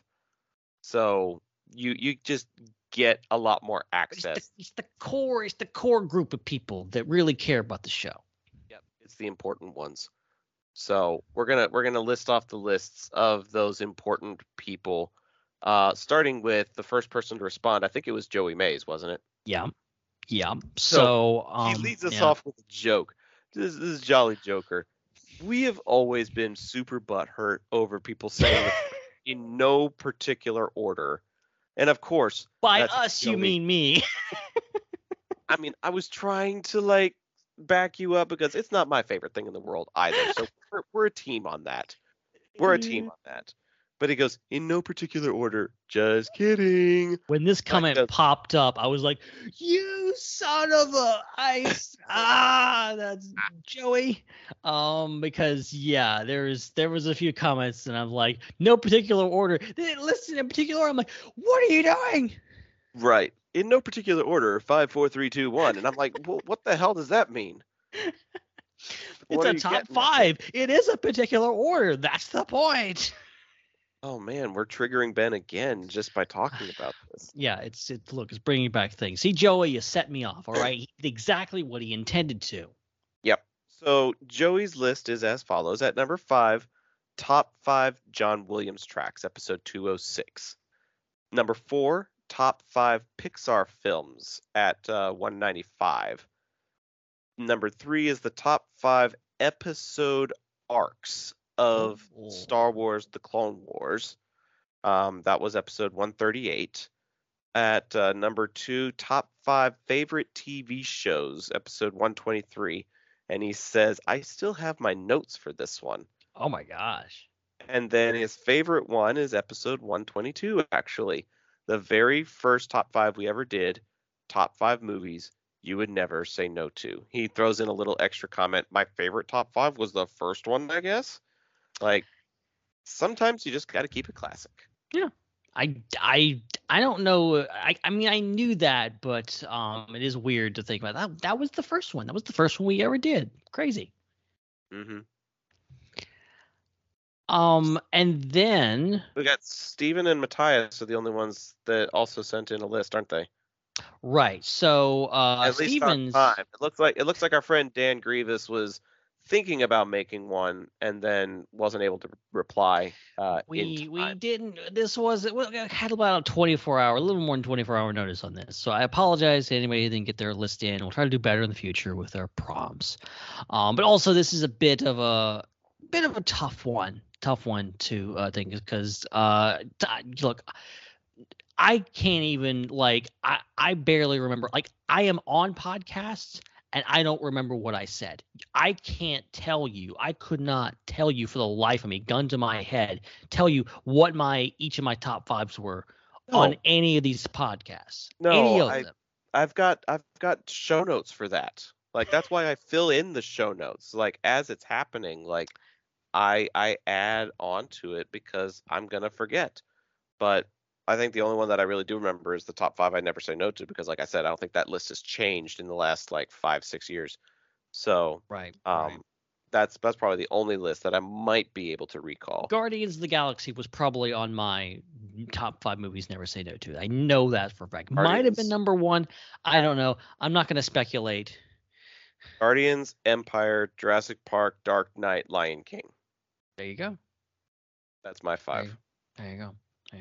Okay, so Steven has one, and he says, I kind of knew top 5s would inevitably happen. He says honorable mentions, 5s from Star Wars Clone Wars. He was right, and he was so close. R.I.P. in Intergalactic Peace. Gotta love 5s. Steven just made it more meta. Right, and then look at this.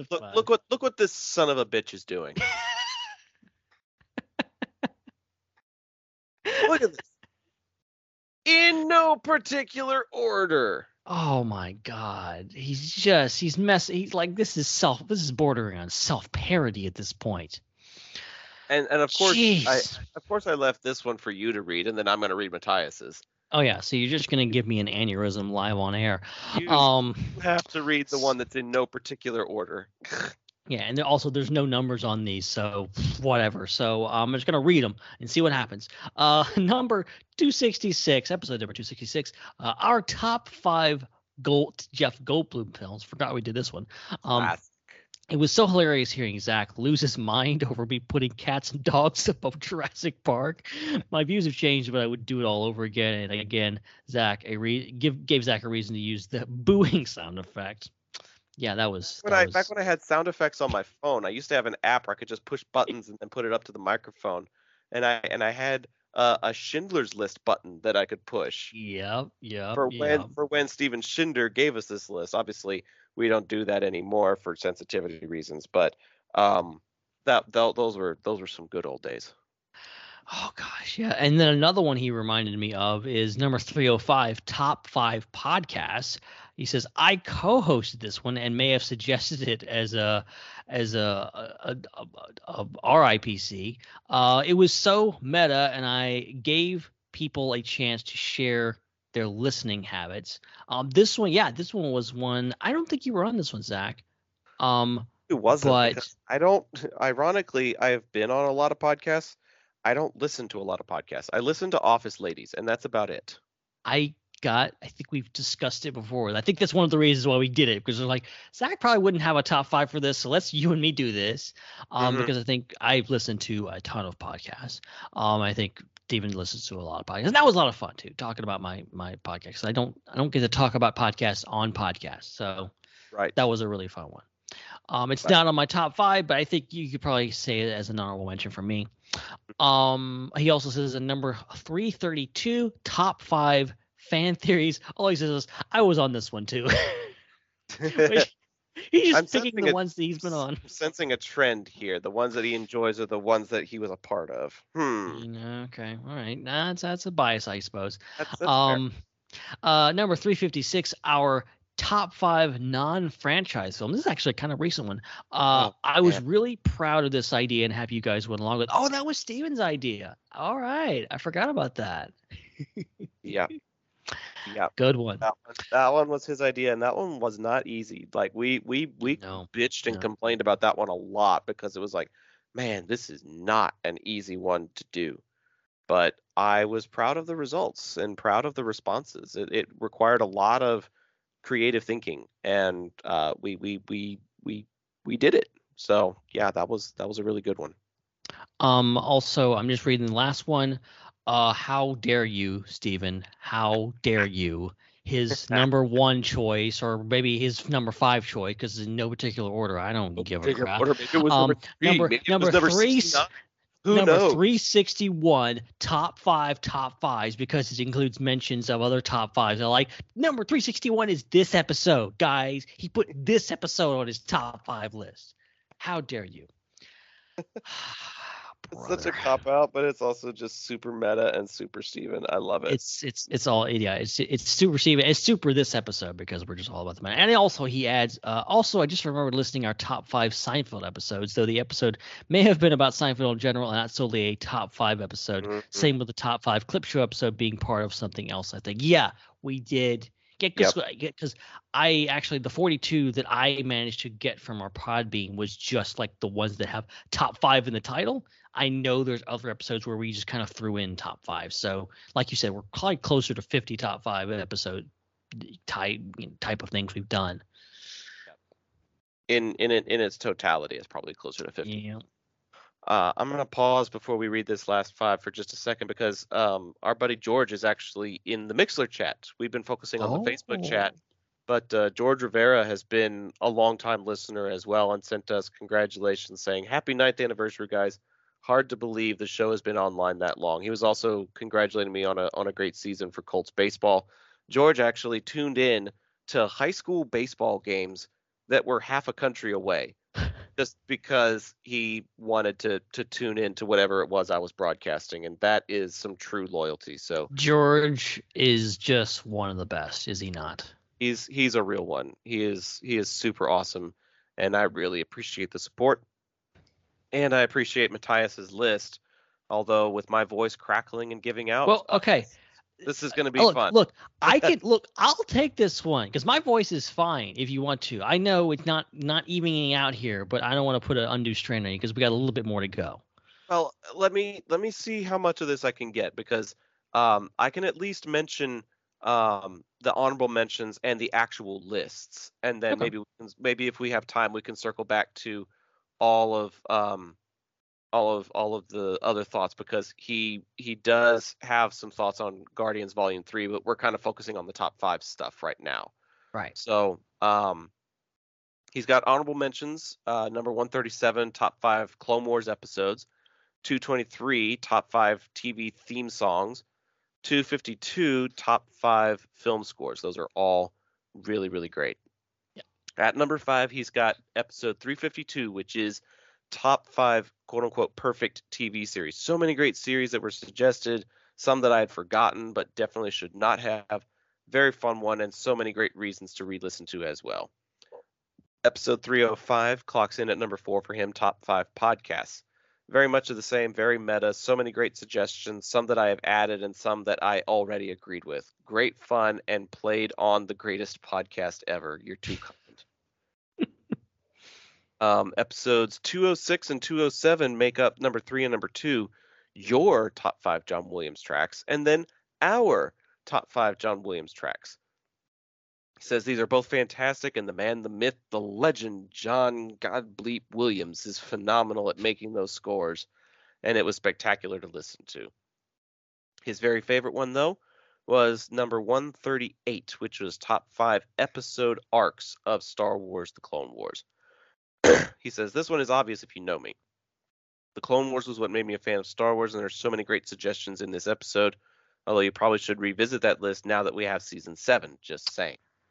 Man, our list didn't even is think about that. Our list is out of date now. Man, I wonder how many of our other reviews are out of date now based on other releases and stuff. He says, such a great episode, and I'm always excited to re-listen to it whenever the time comes, as well as everything you fantastic guys are going to do in the future. Man. Sorry, could have made it shorter, but didn't see much how to cut out. He says, he's wondering where Peter's space mask is, and then apparently there was a comment that you made about or on the Underworld where you sounded like Savage Opress. Oh yeah, I went full dark side on the Underworld podcast. There was one moment of Mandalorian that that drove me insane. So I won't get into that because I'll just fall back into that rabbit hole. Don't drag me back in there. I've crawled my way back out of that, Matthias. I don't need that kind of darkness in my life. Okay, I'm trying to recover here. Well, let's keep things on a bright note then, and say thank you to all of those folks that submitted lists and have been sending congratulations messages over the past week, or those that are listening live like George is over on Mixlr. Be sure to go follow us on social media if you're not already. IPC Podcast on Facebook, Twitter, and Instagram. You see our usernames here on Facebook Live. Zach the Voice underneath mine. Ben Hart with no E underneath his. We've got link trees that you can probably go and find that have links to pretty much everything else that we do, because IPC has a link tree to our Podbean, to our TeePublic, to the Zach the Voice page on Mixlr where we do these broadcasts from.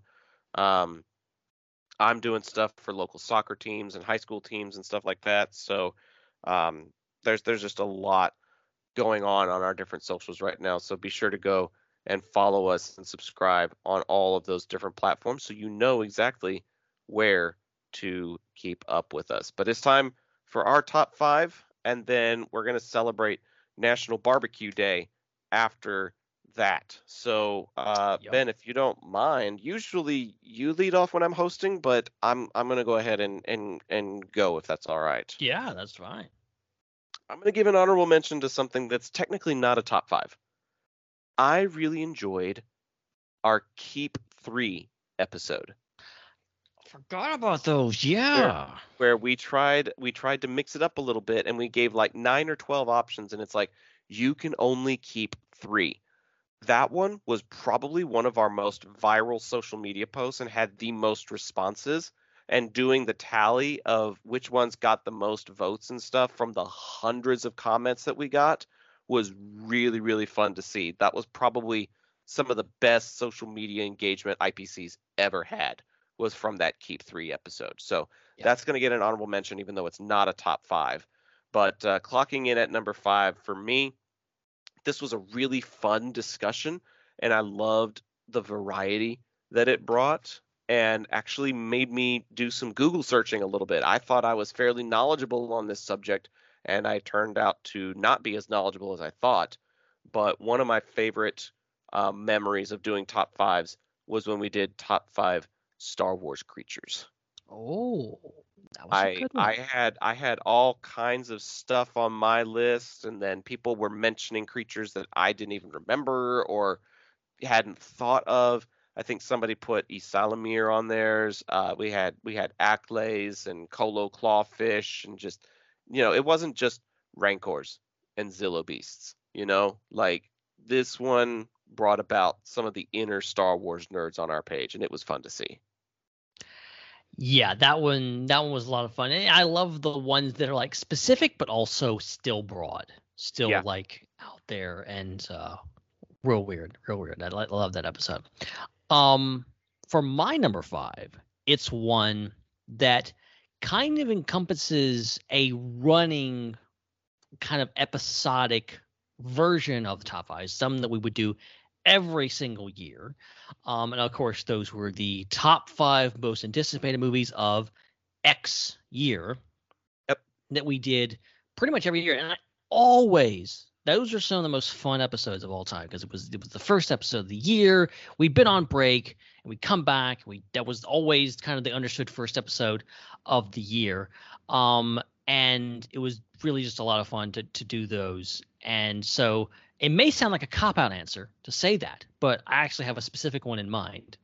Really?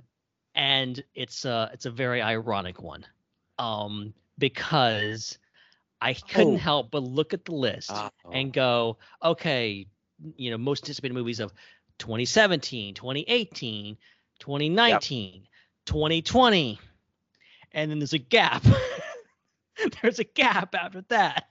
Yep. And then literally the next episode after 2020 is top 5, I think it's movies or TV shows to binge during quarantine. Yep. And so for that, I am singling out top 5 most anticipated movies of 2020 as my favorite. Just the fact of most of the movies on my list I did not see in 2020. Right. It was like 2 years later. I think one of them was Black Widow, and it didn't come out until at least a year and a half later. So, yeah, those are always fun, but that was just a different time, we were so naive. Yeah, we really thought we'd actually go see movies in 2020, and then we didn't even see each other. So 2020 was a wild year. Because I saw you in December of 2019. And it took like, what, 3 years before we saw each other again? Crazy. 19, 20, 21. It was December of 21. So from December 19 to December 20, 2 years. Wow. And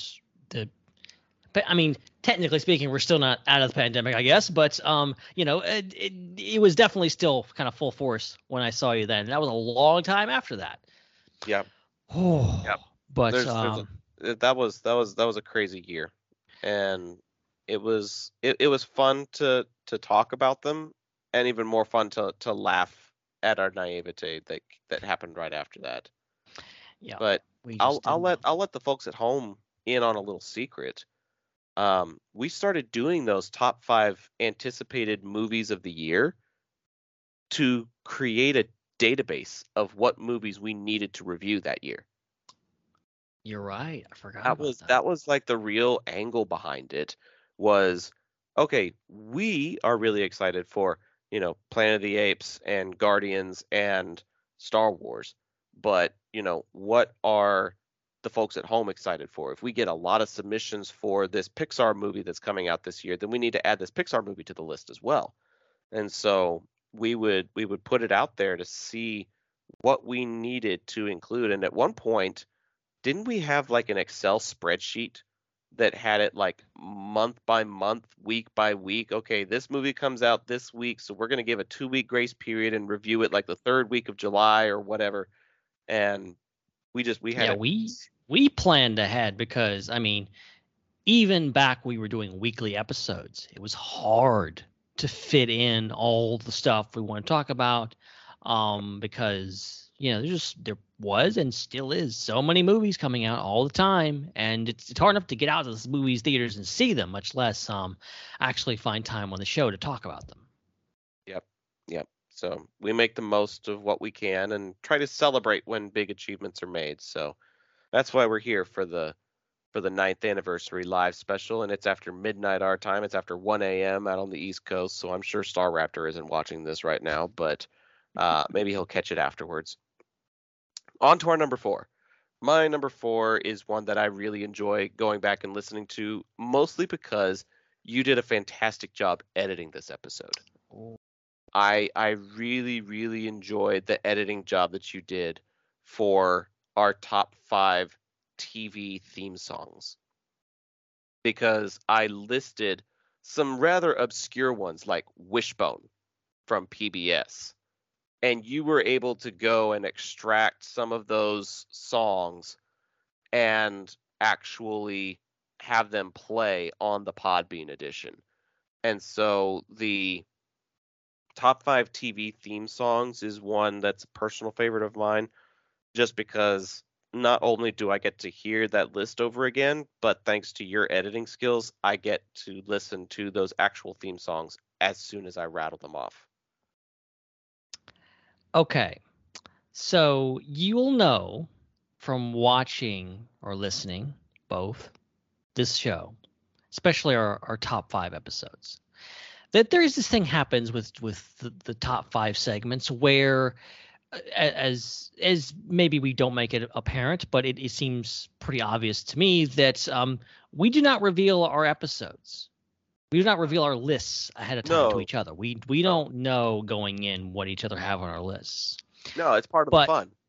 But there are occasions where we are on the same page about things. Sometimes they're not just even on. They don't just share on our list. Sometimes they're in the same spot. Oh, shut up. And no.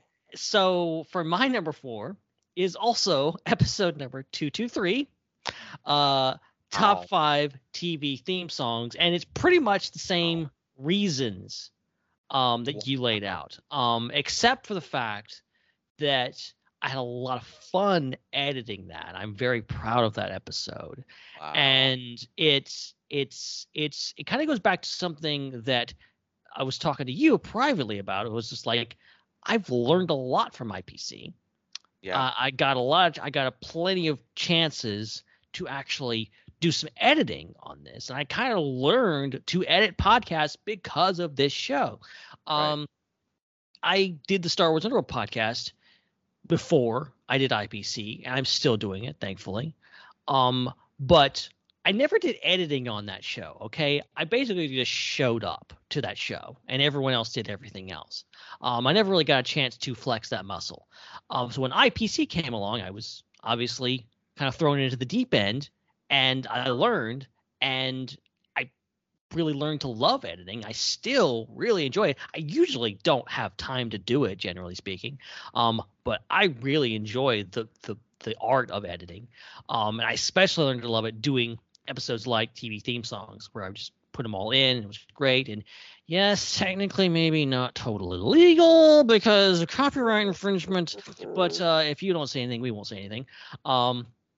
But that was one of those episodes just like he's like, yes, it was so much fun to do that, and I'm very proud of things. So I think it's still up on the feed, so definitely go listen to it, because there was so many great TV theme songs. It was so nostalgic for me going back to them. Oh yeah. My brother still listens to that one. He'll go back onto something called Castbox, which is some app that he's got to be able to listen to podcasts on. And every now and then I'll be over at my parents' house and I'll hear him in his room, and my voice will be talking, and then right after that you hear the Wishbone theme song go on. Like, oh, I know that episode. I remember that one. I had a fun time with that one. That was a good one. So, yeah, that's a really special episode for us, I guess. Yeah.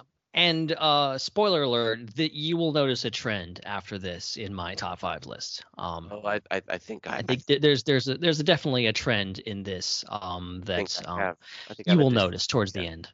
I think I have a decent idea, but let's go to my number 3, and then we can kind of round out this a little bit and call it a night, because we're both probably pretty tired. It's been a long day. It has been, and we're coming up on 2 hours of this episode, and I told my wife I'd try to be in bed by 12:30, and I already lied. So, number 3 is going to be top 5 duos. Oh. I really enjoyed the idea of not just picking one particular character, but one of those types of characters where you can't have one without the other. You can't have Buzz without Woody. You can't have Timon without Pumbaa. And so to be able to come up with those types of characters and create an entire list out of them and get entire lists from other people, Mike and Sully from Monsters Inc., characters like that are just iconic together, but by themselves, maybe not as iconic. It was a very specific and yet broad prompt that brought about a lot of creativity from people. And I was particularly proud of how that episode turned out.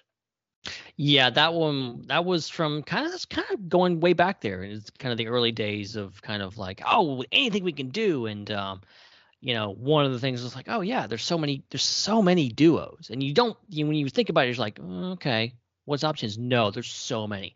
Han and Chewie, Buzz and Woody, Rocket and Groot. They're just so many that are great. And yeah, R2-3PO, like, and there's so many, and then there's some that are like, you don't necessarily think of right off the bat. I don't know, Star-Lord and Gamora. There's so many just in movies that you don't necessarily think of. Han and Leia, Han and Luke. You could put so many characters together that instantly go together. But yeah, that was a lot of fun.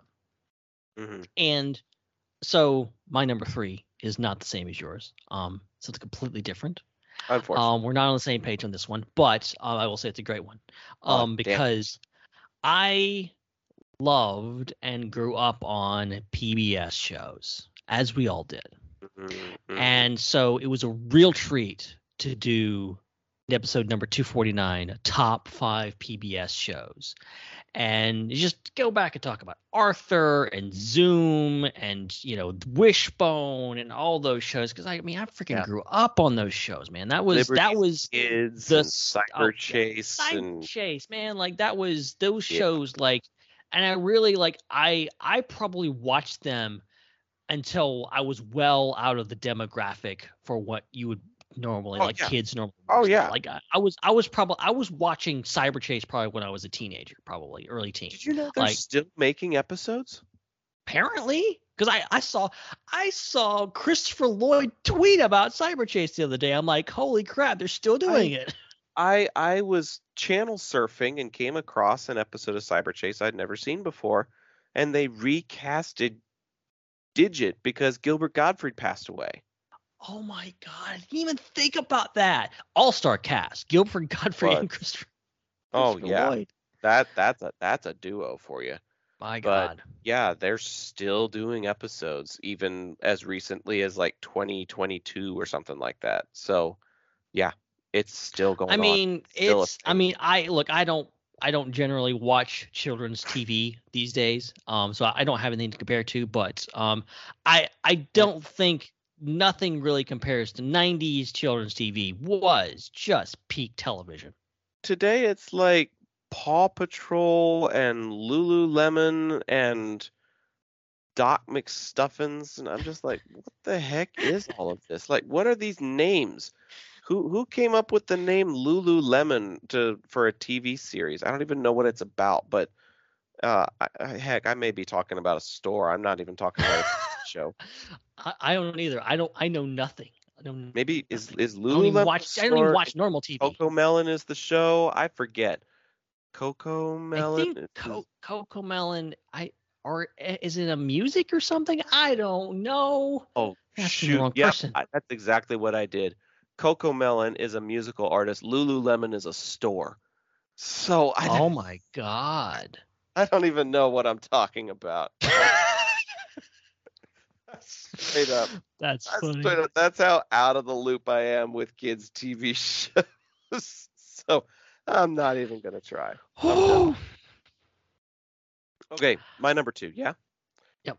My number 2 is actually a bit of a cop-out because I didn't want to have to waste 2 spots for one of my favorite top 5 elements that we ever did. And again, it's thanks in part to Dominic Jones helping us produce that episode so that it was easier to edit. But our John Williams series is one of my favorites because we had to dedicate an entire episode just to the hosts talking about our favorite tracks because our discussion was that long. Taking in all the responses from everybody that was sending us their favorite John Williams tracks took up an entire episode, and we had to cut it off and make like a part 2 basically. Right. Because there was so much love for John Williams. And so I'm putting them together as my number 2 because I feel like they are meant to be listened to back to back anyways. Yeah. Kind of one big episode. So I totally agree with your cop out.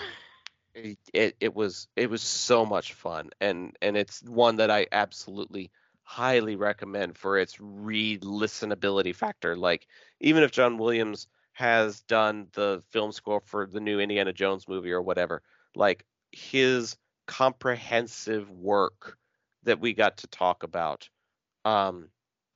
is just unparalleled to this day. And so the rewatchability, the re-listenability factor for that particular duology is going to stand the test of time, I feel like. Yeah, it's crazy how, like, not just top 5 film scores, which we've done. It was just top 5 in just one artist, one composer, and it was just a massive one track from one composer, and it could be like Across the Stars from episode 2, and then it could be Journey to the Island from Jurassic Park, and then it could be the Jaws main theme. Like, it was all over the place, and they were all spectacular. Just great. So good. So good. So my number 2 is not that, but it is something musical. And it follows the same trend of I had a lot of fun editing this one. This is one that, like, I think about editing and I'm like, I'll never be able to top that. That's probably the best episode I've ever edited. Oh, wow. And it's the number 232 top 5 songs we always jam out to. And it was just, I still remember some of my selections and some I don't remember. So I need to go back and listen to that one myself. But just a fun episode, and I loved inserting all the tracks into there and hearing everyone's things because everyone's different. It's so diverse. There's so much music out there, and just getting to put all that together and make it sound good was a lot of fun in post. So that was an episode that thrilled me as a creator, and also just I'm sure it was. I at least hope it was good to listen to. I have a little surprise for you. Oh. If I can get this to work correctly. And that's sometimes you never know. Sometimes it's going to work right. Sometimes it does. Sometimes it doesn't. Technology, you got to love it. Check out your Facebook Messenger. Oh, I think I remember this. So after we created our 5, it was very well received, and we were requested to make a top 25. And some of them overlapped. We had a few that we both selected, but then it turned into a 3-hour-long Spotify playlist. There's some hits on here, man. Where we alternated with some great bops. I mean, Bohemian Rhapsody, Mr. Blue Sky, Piano Man, September, Hungry Like the Wolf, Take the Long Way Home, Hooked on a Feeling, Only Want to Be With You, Live and Let Die. Like, I think you and I are just both into classic tunes. Yeah, I mean, I like music from all eras, but there's a sweet spot in there. And yeah, there's some good the classic rock is kind of my jam, quite literally. We did good with that one. I think I have another one out there somewhere. That was the top 5 lists that were submitted by everybody else. Oh. And so I've got music that Steven submitted, that Dan submitted, that Joey submitted, stuff like that, and put it all into like a 6 or 7 hour long playlist that I've also got on my Spotify. So we went pretty hard with those submissions, and it was fun, very fun. Yeah. Okay. But I want to hear it. I want to know, because you put John Williams at number 2, so I gotta know what the number 1 is for you. I mean, it's hard to top the original, man. It's hard to top the one that started it all, and the one that I still am like 95% sure I know the list to. Most of these other ones, I don't have the list memorized, but this one I do. So my very favorite one is the very first one that we ever did. The top 5 movies we'd never say no to. Because without that one, we don't have any of the others. If that one wasn't the rousing success that it was, none of these other 40, 50 something top 5 prompts even exist. So I love that list. I love being able to rattle off that list even 7, 8 years later. And I feel like it's one that's going to stand the test of time for me.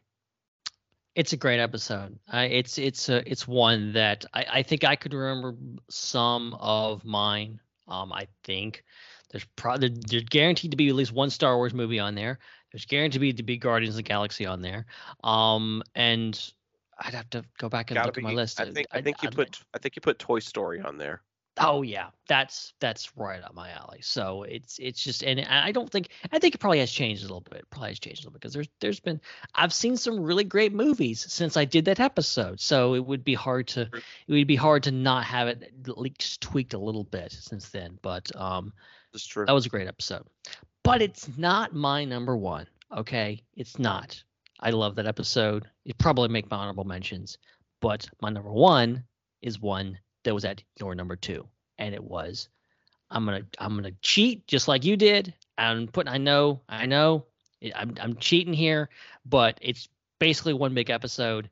It's I think it starts our top 5 John Williams tracks and your top 5 John Williams tracks. I forgot we even done that, but and I can't say much more than we already haven't said, and I'm sure if it's still accessible, definitely go check it out, because it's a great listen, and good to have Dominic on that one, because he did a great job of DJ Crazy Train, and that was just so much fun, and listen to good John Williams music, and something we're all really passionate about, and seeing all the passion from the audience, and yeah, you can't really. It's hard to top that one. It really is. I think one of the best episodes, two of the best episodes we've ever done, probably. Oh yeah. Yeah, I think for our 10th anniversary, we're going to do top 5 best IPC episodes. We're just going to get more meta. There you go. And we're just going to get even more meta. We'll be right back where we started. When we hit a decade of IPC, we're going to look back at like, all right, what were some of our best episodes that we'd ever done? What were some real bangers? And as much as I hate to admit it, I think one of our best episodes was our review of The Last Jedi. I didn't care for the movie, but it was one of the best produced and best received episodes we'd ever done. It was super in depth. I think it was pretty balanced in regards to the diversity in opinions, and some people can, I think it's important to have some avatars on a podcast, people they can sympathize with and can speak for them. So definitely had that, because there was varied opinions on that one. Yeah, but I mean, we had a great chat. We had great engagement. It was well produced. We had a lot of fun, kind of rotating the guests on and off and stuff. Some of my first experiences with Mondo were with that podcast and during that weekend, and he ended up becoming the best man at my wedding. So if we didn't have that get together, if we didn't have Jedi Pod, then who knows who might have been the best man at my wedding. So I mean, genuinely probably one of the best weekends of my life, if I'm being honest. Never forget doing that show and then going to Whataburger at 2 a.m. and hearing Mondo's stories, especially a particular story that cannot be shared on this podcast. A particular three-legged story. Yep. Yeah, that's just legendary time to that I look back on very fondly. Speaking of Whataburger, we got one more thing to do before we can call it a night, and we're approaching 1 a.m. So I don't know how much time you need for this, but I'm hoping 8 minutes or less. You got it, man. You got it. Ladies and gentlemen, this is something that has been a part of IPC since episode 1, and here we are 9 years later, 361 episodes later. It is time to break out the hashtags. I don't think Steven is even with us on Facebook Live anymore. I think we're just talking to an empty room, but that's fine. You abandon us. We're getting ready to go to bed anyways. That's fine. Let's get out the hashtags one more time, because it's time for hashtag barbecue watch. Barbecue. Barbecue. Barbecue. Barbecue. Barbecue. Barbecue. Barbecue it. Barbecue it. Barbecue it. Barbecue. Barbecue sauce. Barbecue sauce. Barbecue. Barbecue. Barbecue. Barbecue. Barbecue. Watch.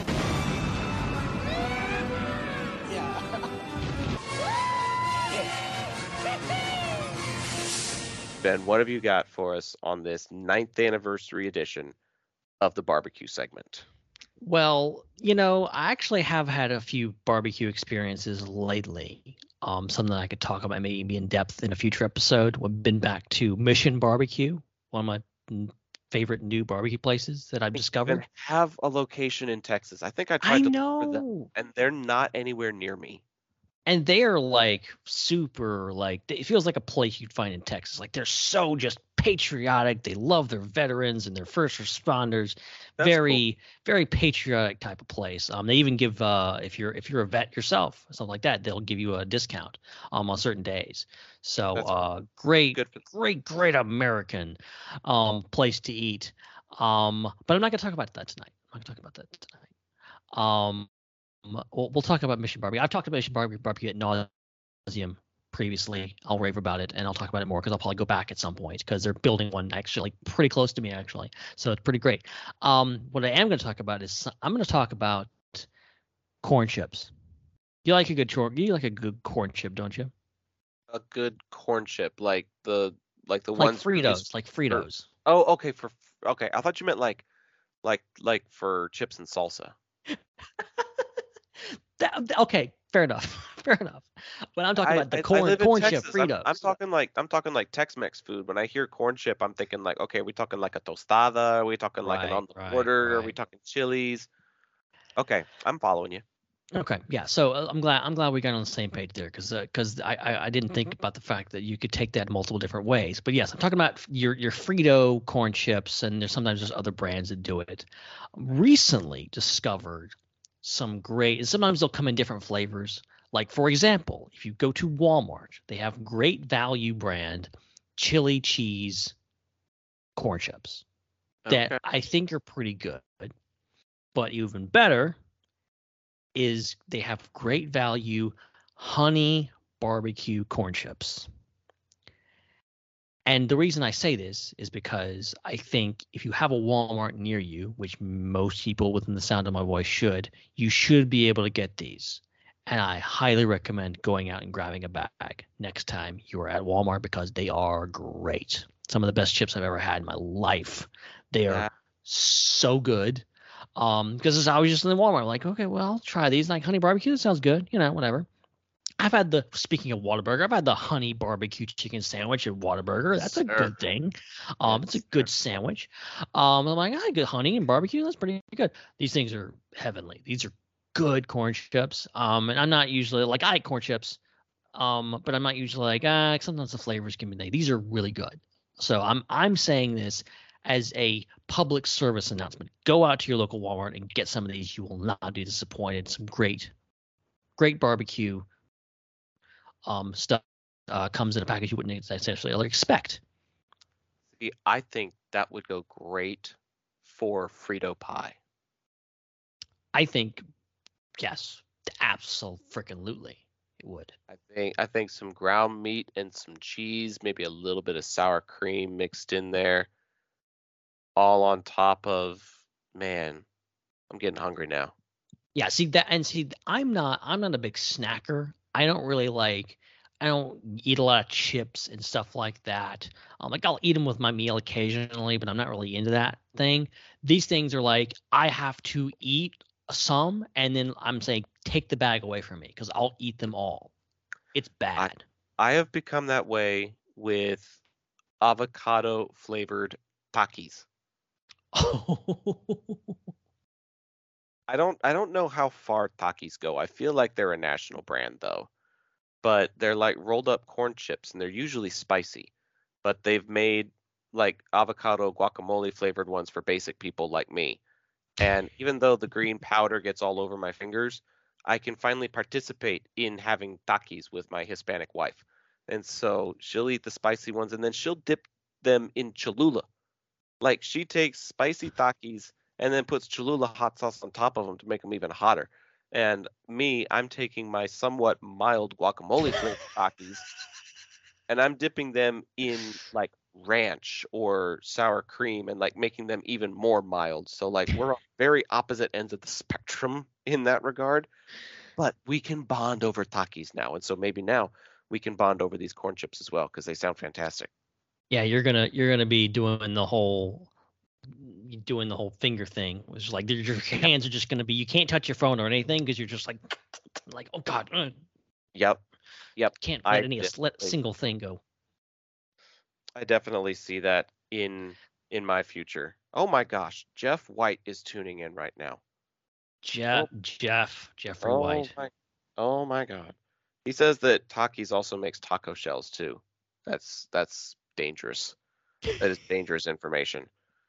Cannot believe we've had 9 years of IPC. That's so incredible. I remember the first episode knowing that the show would make it, never knowing that the show would make it through all of these years.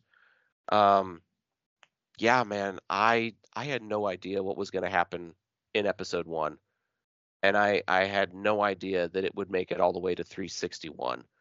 But I am so incredibly glad that it did. And if I can get sappy for 20 seconds, I met one of my best friends on this podcast. And I know it's been almost 2 years since we've actually seen each other in person. But I am a different person because of this show and because of your friendship. And I know that we don't do the episodes as much as we used to or as much as we would probably like to. But I very much enjoy the opportunities that I do still get to do life with you, even if it is for just a couple of hours. This show has made me a different person. You've made me a different person. And for that, I'm very grateful. I gotta say, I appreciate the kind words, and the feeling is absolutely mutual. It has been an absolute joy to do this show, especially with you. And just, getting to hang out and just chat and having a place, because I always had the Star Wars Underworld podcast, and that was a fun place to talk about Star Wars, but my fandoms have grown, and probably because of IPC, I've had an outlet to go and talk about other things besides Star Wars. And it's just helped me become a better person, a better podcaster. But as I said, I learned how to edit doing this show, all around, just the experiences that we've had. And, it kills me that, we can't do the show more often, because it took a while to kind of get used to I'm not doing IPC this week. Oh crap. That was things, because things, and it makes it even more special now that I haven't talked to you in a little bit. We get a chance to catch up and do the show again. And it's like old times. And, maybe, hopefully one day life will get easier. Life will get less complicated. I don't think that's going to happen. I think it'll probably just get more complicated. But, I would love to do the show more often. I would love to do more of the show. I would do a freaking podcast every day if I could. Okay, let's just be honest. If I got paid to do it, I would. I've got ideas for like 5 or 6 different podcasts that I would want to do, but I don't have the income. If I ever win the lottery, I'm becoming a full-time podcaster.